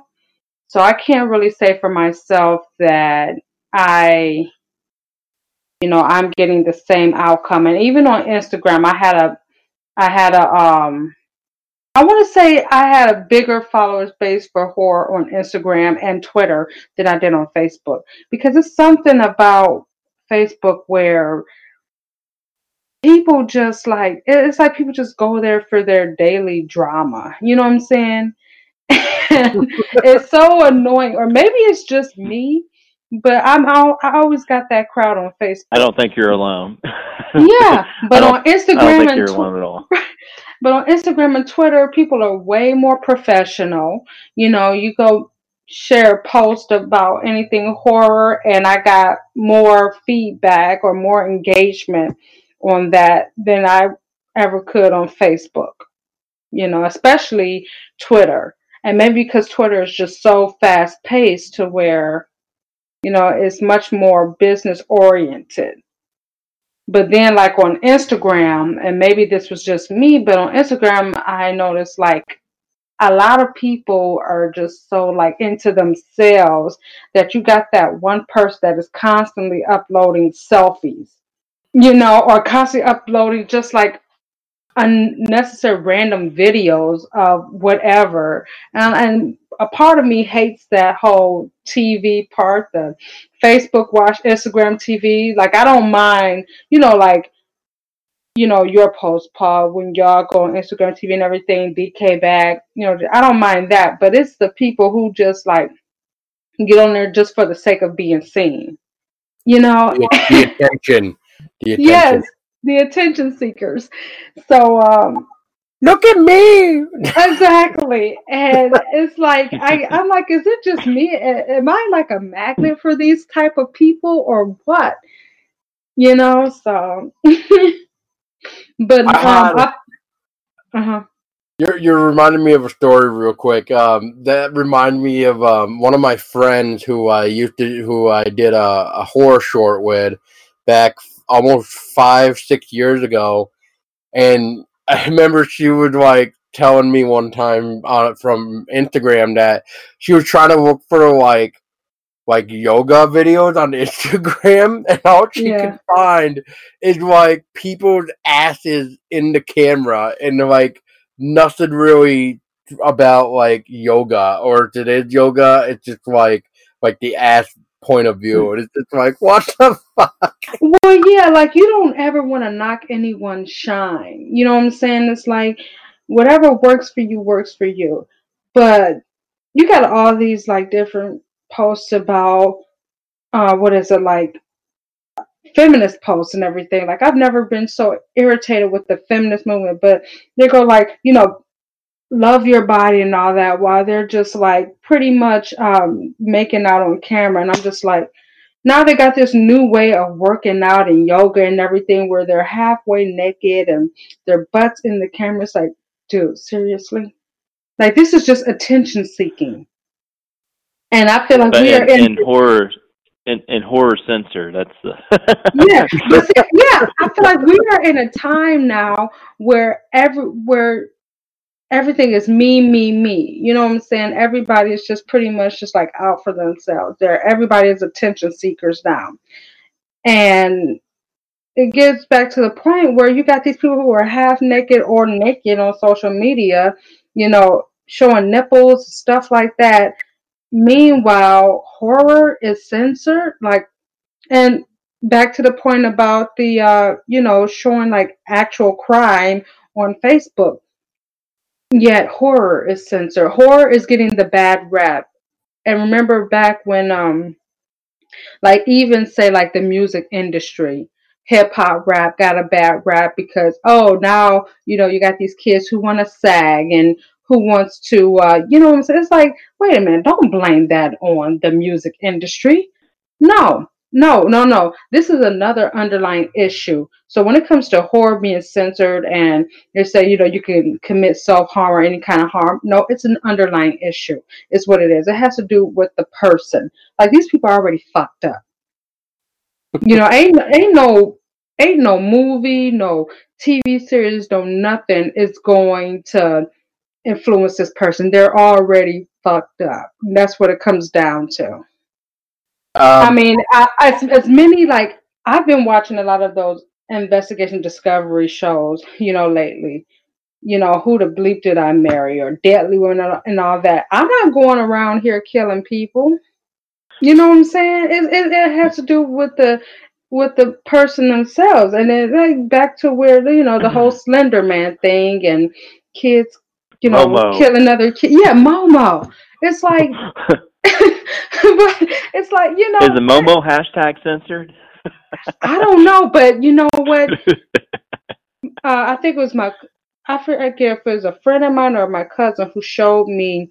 I don't know if it was a fan made poster or if this is actually real, but Momo is being turned into a movie. I was like, you gotta be kidding me. But someone showed me a poster for a Momo movie, and I'm hoping it was a fan made poster and not something that's actually in the works. And to answer your question, you had no. Momo hashtag is not censored. Oh. Boom. My point exactly. I mean, Momo is technically covered under the horror banner, but if someone uses the hashtag Momo, it will not be censored if they don't use the hashtag horror with it. So it's like, if you're going to pick and choose, you should censor stuff that, people, there was more of an outrage about the Momo thing than, there hasn't been a peep. I mean, you said about that, the story, but I hadn't heard of that story, but I'd heard of Momo. I'm sure everybody's heard of Momo. So to me, it's like, if you're going to censor something because of public outrage, the Momo one, the hashtag, to me, would have been the one that they would have censored instead of the hashtag horror, which, I don't agree. I don't believe in censorship. So, I don't think that they should have censored a hashtag.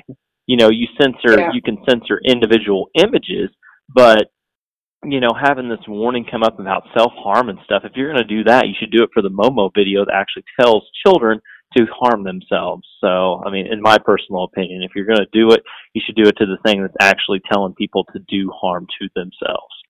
Right. And also, to piggyback on that, you said this public, like outcry and outrage.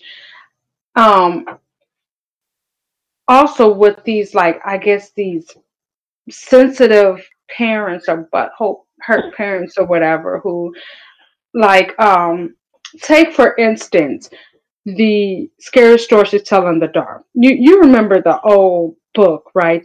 With the scary images and all that, the original book. Of course. And now you got this renovation with a different illustrator, and it's like, what the heck is this? Like, it's no longer, it doesn't have that scare factor that it did. Like, the illustrations were all changed. They're not scary anymore, and then you got like these angry parents or these sensitive parents who's like, oh, this is too scary for kids. It's like, what are you talking about? Like, it's like stuff like that. We got these we're in the sensitive society, but this is supposed to be like a free country and everything, free world, free country, free whatever. Like, everybody has the right to pick and choose what they like. Yeah, I think those parents would be very upset with me because I got my kid an unlisted owner T-shirt the other day. So, I mean, hey, honestly, Lyric, when she was young, I think I want to say she had to be maybe 4 years old when she was watching Child's Play, A Nightmare on Elm Street, Leprechaun. One day she came to me and she's like, I want to watch Bad Dog. I'm like, what is Bad Dog? She pointed at Cujo, and I had no idea how she found out about Cujo. Killer Clowns from Outer Space. You know what I'm saying? So, and then I started thinking, so like, am I a bad mother for my 4-year-old daughter's watching this stuff with me? The worst movie she's seen so far was, and I shouldn't say the worst, I mean the goriest film she's seen so far was Hobo with a Shotgun. Yeah, Hobo. And honestly, that was because she wanted to. Like, I told her, go upstairs and watch TV. I'm going to watch my movie. And she decided to sit there with me. I mean, now she's more into like Disney princesses now, and I'm glad. Like, okay, let her, get the bad dreams out the way. When she gets a little bit older, I can reintroduce her to that stuff. You know what I'm saying? But there you go. Get her some Monster High dolls. Right, exactly. But yeah, she was 4 years old watching all that with me. And heck, it's like, you have freedom of choice. Is what this is coming down to, freedom of choice. You know, if you like horror, whatever genre you may like, horror should not be, you know, the black goat that it's always been, that taboo subject. You know, horror is such a taboo subject when it comes to society. Most of society turns a blind eye. That's why horror has us like, you know, that cult following, you know, because it's such a small following, uh, you know, because the rest of society is just turning the cold shoulder. Oh, you know, I think I'm probably, it's very few in my family that, you know, I like horror. Oh, I don't like that stuff. That stuff gives me nightmares. I can't watch that stuff. Like, what do you mean that stuff? You know, that's Right. what horror has become, that stuff. And then, like, if you watch horror, if you like horror, you're crazy. You know, you're a psychopath. We Are need you help. serious? Yeah, you need help. You know what I'm saying? Like the same thing like they do with goths. You know, you're a goth. Oh, you must be crazy. Like, what are you talking about? Right? Yeah, I mean, like I'm watching this. Like I just typed in that the crime scene the crime scene hashtag, and like of course I didn't get a warning, and I just literally just saw a video where this guy got shot, and then it's like a shootout. Now I'm watching one where this guy is trying to I guess kidnap a kid, and then this other person comes over to save the kid.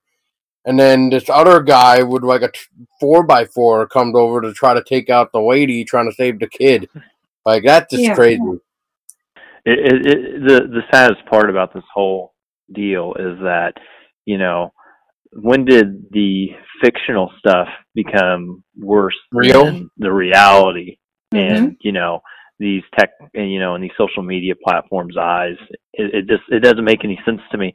You know, people will say, you know, I can't watch horror stuff, I can't watch gory stuff, but yet they're watching, you know, the ID channel. And I mean, stuff that actually really happened, and there's crime scene Yeah. photos and actual video and stuff like that.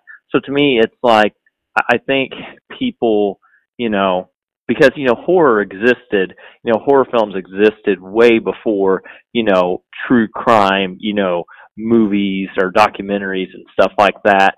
And, you know, pictures weren't really shown to the public like they are today. So I feel like, you know, since horror was kind of, you know, it was born in a more, you know, kind of, you know, nicey time to where, you know, we don't talk about that type of stuff, and it got that wrapped in, and it just is carried through time. And now, you know, people want to see the reality based stuff, but for some reason the fictional stuff, they just, I don't know why, but they just want to try to suppress it so much it's not even funny. Yeah. And don't forget about all those world star, you know, videos that people are always constantly posting, and you're up here watching these people fight. You got riots and shootouts and everything posted all across, you know, social media. I'm just like, and it really disgusts me that people are so freely, you know, posting these like, who was right there videotaping while this is actually going on? You know, all these riots and everything. Why is no one calling the police? Why is no one trying to break this up? You got Exactly. 50, you know, meanwhile, it's like horror is the one that gets the bad rap. Like, are you serious? I just don't understand it. I don't think we're going to, because I mean, look at like you know, Dan and like the people over at 52 Weeks of Horror. They've sent in multiple emails asking why they did it. Dan started to personally like private message Instagram on Instagram, and you know, no nothing in return yet of why horror was censored, Yeah. and I don't think we're gonna get an answer. And yeah, that's not like I will never forget this. It was some years ago, but someone posted a video. I think it was from World Star, but someone shared a video of this really younger. She looked like she had to be maybe 13 years old, and I think the headline was, you know, she'll do anything for money. And meanwhile, this guy is, doing her from behind and, like got her face to the camera. And I'm just like, oh my God, like this is disgusting. She had to be 13 years old. And I'm like, why is shit like this okay? Why aren't they cracking down on shit like that? That's shit that's actually happening in real life. Why is this okay? And then they would have just like make up this bull crap about horror. Oh, it can create harm or self harm or whatever. It's like, oh, okay, if you say so. Exactly. It's really weird. And to touch on your thing, Stacy, that gives us a great way to discuss how come us horror fans enjoy horror? Why do we say horror is healthy? And I say it's because, it's one of those genres where we can all have fun in, meet a lot of cool people, and meet a lot of interesting projects on top of just forgetting the real world by popping in Yep. that movie and trying to cheer for that bad guy or cheer for that one protagonist or whoever really, and it's just to kind of just make us, I guess, relax and just have fun. It's entertainment, nothing else. Yeah, same for me. I would say that. I mean, overall, number one overall, it's fun and entertaining. But also, horror is also like can be very real too. Like, okay, so my very first horror movie at 8 years old, Child's Play, right? And then, like, just when I was back in my lifetime movie days where, you have some damsel in distress who's being manipulated, deceived, and abused by her boyfriend or or whatever it may be. You got stuff like that. And then, just these like these contents in these horror movies, it to me is also like an eye opener on the real world out there too.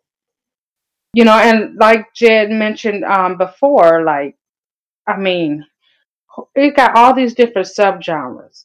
And anything can pretty much be horror. He mentioned SpongeBob, and like I said, it goes back to my Lifetime movie network days when I was really heavy into Lifetime movie networks. And then, that one movie with the I think it was called Dying to Belong. She was trying everything to be in this sorority, and they were hazing, like made her doing hazing really hard to where I think hazing went wrong and she passed away. Just stuff like that.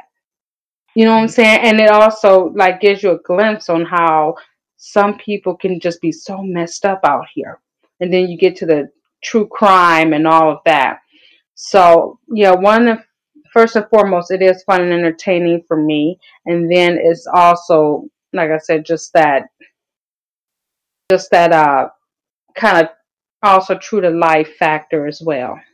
And I would have to say for me that, I mean, there's a lot of nostalgia with horror for me. I mean, ever since I was a kid, I've always been drawn to mask and, and even, scaring people and being scared. I've always, enjoyed that. I mean, usually like if you're at your house and your wife or husband's in the other room or girlfriend or whoever, and you're hiding behind a door and they open the door and you're there and you scare them, next thing you do is laugh. You have a good time. I mean, it's something fun and enjoyable. And I mean, and it's all about, people's reactions.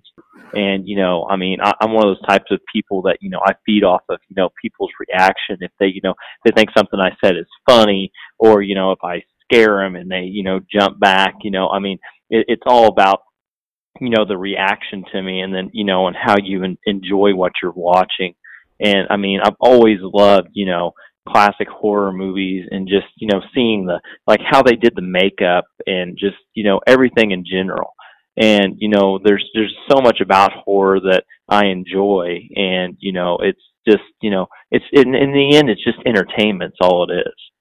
And, the think that someone wants to censor, entertainment, it's just wrong for sure. Yes. I'm going to fully 100% back what you just said, Jed. I mean, the whole censorship of entertainment is just ridiculous. And like, I think it was Stacy that brought it up. Like, when did fiction become reality, kind of thing? And it's just that's all it is, really. We're just trying to have a good time, like you're saying. It's just nothing but get scared and laugh about it, or maybe share your tale of like, like this part in the movie was like so creepy. Like, I wasn't expecting this to get scared at this, and maybe somebody didn't get scared at it at that specific part, but maybe got scared at this, and it's kind of cool to have everybody come in and shine on their different views of looking at a specific movie, or maybe they read even a book where they thought the book was better than the movie, which is like 99.8% of the time anyway. But because a movie can only do so much, unless you can get so much done with a bigger budget for like maybe a 3-hour film. But if you're looking at an hour and a half film, that's a lot of information that needs to get cut out. Well, the thing that amazes me is, there are people out there that, talk badly about the horror industry and about, horror movies in general, when, they're sitting there watching, Game of Thrones and, Vikings and, all these other TV shows. Yeah, they're not horror, but they all have horror elements in it. I mean, if it shows a person being decapitated or someone being ripped to shreds or caught on fire, those are horror elements. I mean, war movies have horror elements, but it just amazes me that someone can sit there and watch something, like Game of Thrones, and then not be able to watch, something like, the new It movie, or, Unlisted Owner, just any movie out there that's, under the genre of, a typical horror film. But, people tend to forget that, some of their favorite TV shows have horror elements in it. And I think, until the public actually wakes up and realizes, yeah, actually I do kind of like the gory, grotesque stuff like that. I mean, I think that we're going to be, to where horror will be censored until people can finally realize, like, oh, I guess I do like some horror elements. Exactly. And horror is such a big inspiration that it will make people even want to go out and start making practical effects. You know what I mean? Like they want to learn how to create the practical effects. And I mean, I'm amazed with some of the things I've seen. Like, have you guys seen that one girl that's like 9 years old? Like, some of her practical effects. Like, if you know who I'm talking about, like, she's very good for 9 years old. Yeah, I mean, it's all art. I mean, horror. I mean, there's so much artistic stuff that goes into a horror movie.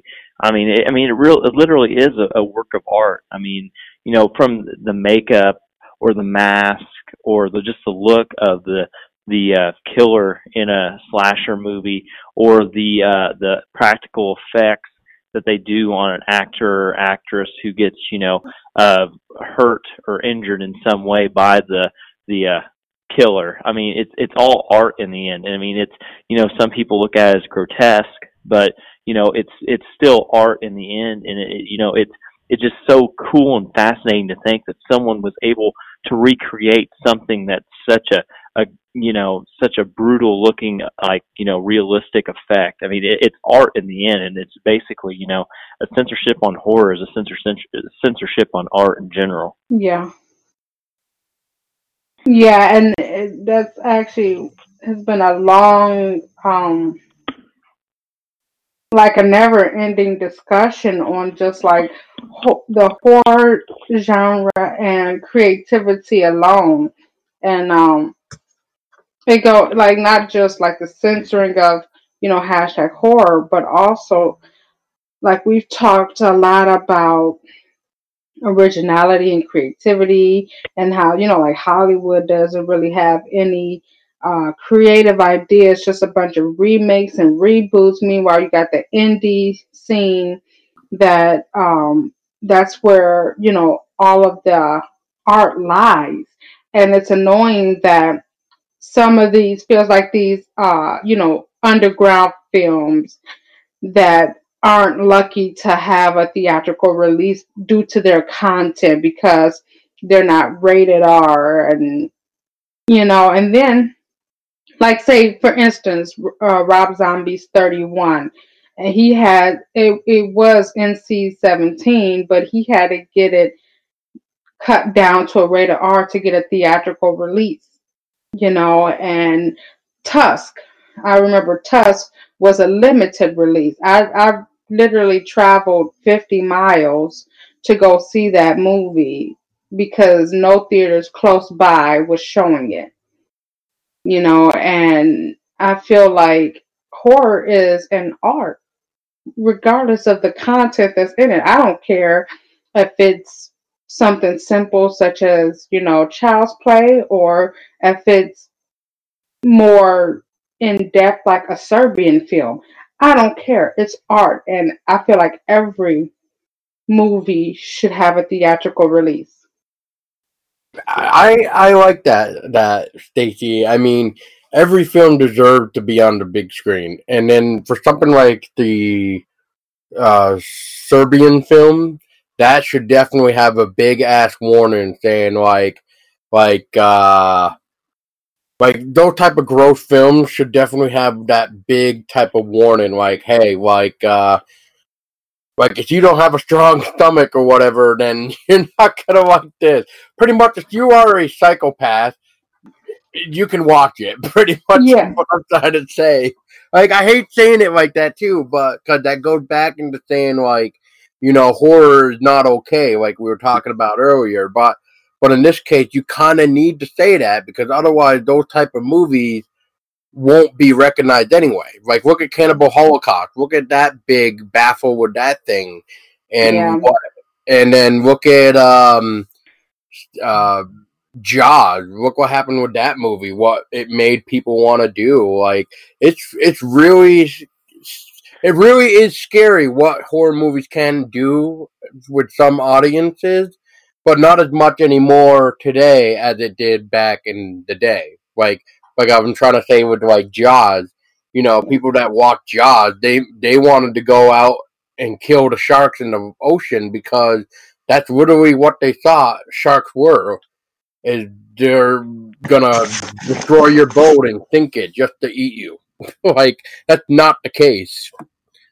Well, that's what the MPAA ratings are for. You got different ratings: rated G, rated PG-13, rated R, rated NC-17, not rated, rated X, whatever. That's why you got those different levels. And what sucks is that these theaters, they will only accept as far as an R rating. And nowadays these films that qualify as R ratings are not really like R ratings. Like, wait, what? And It's a lot of people don't realize too that to acquire an MPAA rating, you have to pay several thousands of dollars to acquire an MPAA rating. And so that's why a lot of the indie titles are actually unrated because it's hard for the indie filmmakers and stuff to be able to get their money back, and that's just a cost that, I mean, as long as stores will still carry the titles if they're unrated, it's kind of pointless to have the MPAA rating, and and I'm not sure if theaters require you to have an MPAA rating to show a film, but I mean, more so than not, you usually see that the ones that are in the theaters are the ones with the MPAA rating. But yeah, it actually does cost money to be able to get one of those. Just to shine in on you real quick, Jed, didn't you look into that for your film? Yeah, I did, and for Unlisted Owner, I looked into doing it, and that's the reason Unlisted Owner is unrated, was because I felt like, with the money we had already spent on the title, that it was kind of pointless to get an MPA rating since it wasn't going to have a, theatrical nationwide or worldwide theatrical release. So, and I had also discussed it with the distributor, and the distributor told me the same exact thing, that you can get one if you want, but it's really not going to change anything. So, your movie will be registered with the Motion Picture Association of America, but if it's on IMDb, what's really the point? All right. Well, the last thing that I can think of, and afterwards, if you guys have anything else that we haven't talked about that you want to bring up, feel free to. But the last thing I can think of for us to really talk about for this Instagram censoring bullshit is, what are your thoughts on what we can do to help make this move forward to maybe try to get it uncensored, or how can we fix this really? Stacy, I'll start with you this time. What do you think we could do to help this situation out? I guess I think I mean enough people need to complain about it. Like enough people need to constantly blow up, Instagrams, inbox asking why, pretty much like a online or social media boycott, so to speak. I think that's pretty much where it starts. Because if not enough people speak up about it, speak up against it, and boycott it, then nothing much is going to get done. They're just going to like win, and it'll all just like kind of pass over. But enough people do need to care. Yeah, I completely agree. Jed, what are your thoughts on this? I think what you're doing is, it really helps in the process. The more people who hear about it, because I actually didn't know what was going on until you had mentioned something to me about it. And then whenever I looked myself, I was like, wow, this is crazy. I would not have known because, I usually look at the hashtag horror films and stuff like that. I usually go through that on Instagram, but I do use the hashtag horror quite a bit. But horror does cover such a big umbrella. I usually just go to the horror films or something like that hashtag, which is not censored. But yeah, I feel like, educating, the horror community about, what is happening right now with, the title that, that all of us fall under. And I think there's a lot of people out there that probably don't even realize it. They just use the hashtag hoping someone will, find their post through that hashtag, and then, to come to find out that it's actually, this thing comes up that says, that, hey, the content you're looking at, may cause you to do self-harm and all this other stuff is just, just absurd. And at least Instagram hasn't completely censored the content and taken it off altogether. But, having that warning come up and to be so specific, I could understand maybe if they wanted to do a thing that says, warning possible graphic content or something like that. I could possibly understand that. But the way they actually word it is just, terrible. And the fact they only go after just that hashtag horror. They don't go after, true crime, or I guarantee you that, skinny dipping or, anything, butts or anything like that is not censored. So it's like, for some reason that out of everything is censored, and that's the, the most outrageous part. But I feel that, campaigns to, educate the horror community about it, doing podcasts, doing, write-ups in magazines, and, just interviews with people who are affected by it. I think that's really, really helps. Oh yeah. Another thing that I think it was Dan that mentioned, and this got me really thinking, is now we know the hashtag horror got hit really good, and what what do you think? Actually, let me rephrase this. Let me try to figure out the best way to word this. Now, because of that word horror, do you guys feel like the other hashtag with that word could also be affected? I mean, from what I've clicked on, I mean, I don't think they are. But I mean, I could see to where they could eventually go to that, to where they, spread out anything with the word horror in it would be, have that, thing come up that says, self-harm and, all that stuff. And I just, it's just terrible. And hopefully it doesn't come to that. But, whenever they start on something, it just opens the door. Once they get their foot in to, put stuff up like that, it just opens the door to where they can do it on anything.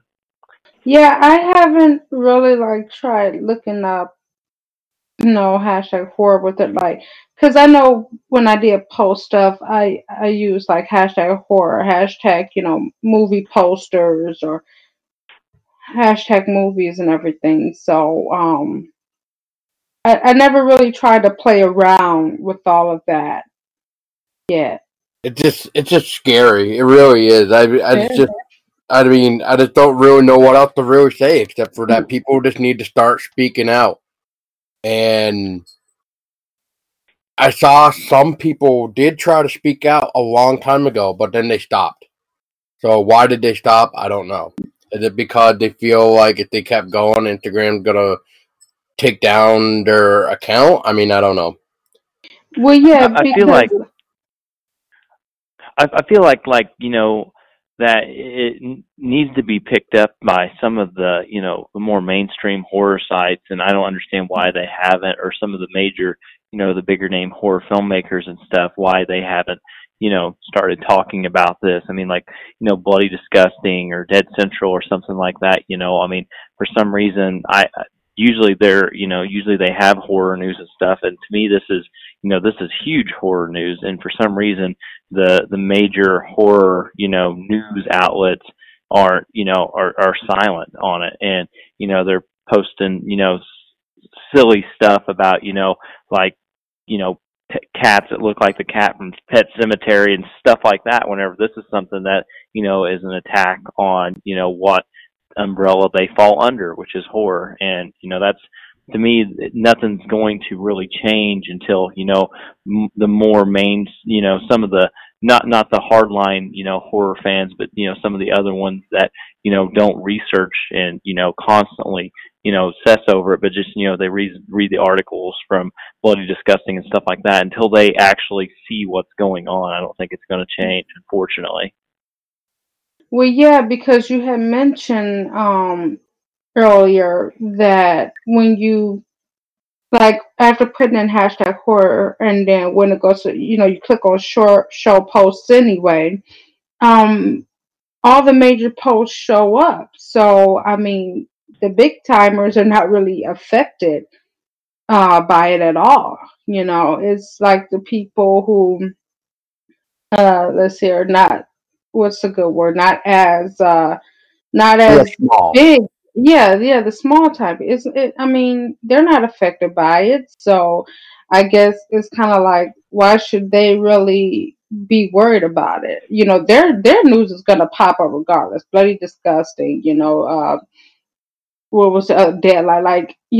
EW. Like, their news is gonna pop up regardless. Big time film directors and the most influential people, their stuff is gonna pop up, even after you click show post, all of that is gonna pop up. It's like people like us who are really affected by it. And I was also gonna say, it's already enough that sometimes you gotta jump through, you know, loops to find a certain movie that you really want to see. Like, for instance, I like productions from Unearthed Films, and a lot of their titles are not available mainstream. A lot, like they say, you go into Vimeo, and even the titles, the full films are not even available on Vimeo, you know. So it's like you already got to jump through holes to try and find that movie you really want to see, you trying to watch and everything. So it's really like tough when they're censoring horror. And Yeah. it just seems like it's gonna get worse, unfortunately. Yeah, like I said, I feel like what really needs to happen is a full like online boycott. Not just a handful of people here and there, or a few people blowing up the inbox. I feel like it needs to be just like a full presence of boycotting. So a bunch of people just pretty much calling Instagram out, blasting Instagram. Why? You know what I'm saying? Just why? Hundreds or thousands of people need to blow up the inbox. You know what I'm saying? I feel like they can take accounts down, but you can always create a new account. You can always create a new account. It's nothing to create, a random email and account. Mm-hmm. That's the thing about it. Like I find out, like, you know what I'm saying? There's people out here who has several, especially with Facebook. Facebook, is so restricting now. Like, your next post could be you're in Facebook jail for 3 days here, 30 days there, a week. You know what I'm saying? Like, Facebook is constantly throwing people in, quote unquote jail for that harmless post that somebody else got offended over. You just create, a random email and a random account. It's that simple. So you got people out here with several accounts. Exactly. So it's like it's not the end of the world, even if your account did get taken down because you decided to, like, you know what I'm saying, kind of blow up Instagram. Just create a new account and keep it up. You know what I'm saying? It's endless. Like, you can create endless emails, endless accounts, and everything. But I really do feel like, like I said, a whole boycott needs to be done to really, really get Instagram's attention. Yeah, it's just we just need to start speaking up louder, really, and that's really all I got left to really to say is that we just need bigger names and a lot more people to start speaking out to really start rumbling the ground. If you wouldn't mind, I'd like to just throw it out there about Unlisted Owner again coming out on Blu-ray, and if anybody wants to get a copy, you can get it through Amazon, Walmart, FYE, all that good stuff. And we also have some pretty cool Unlisted Owner T-shirts.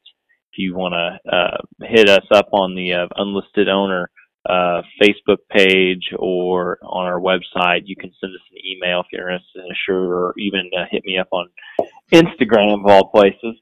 But don't, whatever you do, don't send the hashtag horror. I might not see it, but yeah, right. But yeah, it comes out April 30th. I'm not sure when you're going to drop this podcast, so it may be before then or after then. But either way, I'm sure we'll have copies available. And thanks again for having me on and discuss this urgent matter of hashtag horror and it being thrown into the horrible group of self-harm. So thanks again, Paul, for having me on, and thanks, Stacy, for joining me on this. It was great. You're very welcome, Jed. It's always good to get different opinions on certain things, especially how this can affect not just me, but you and Stacy and everybody else. And because you know what, it's going to affect everybody, and the only way to do anything about it is just speak up. Yep, absolutely. And I'm Stacy Cox, staff correspondent for DK Mag. That's DECAYMAG.com. And remember, everybody, make sure you speak loudly, because otherwise, us small guys are just not going to rise to the top. Yep, definitely. Yeah, we need to make that public, like I said, that public outcry, not just a few people or a handful of people. It needs to be enough people to actually make a difference. And on that note, guys, thank you so much for listening to the 100th episodes. And I hope you enjoyed this really sensitive topic where everybody needs to know this. and everybody needs to speak up. And until next time, stay scary.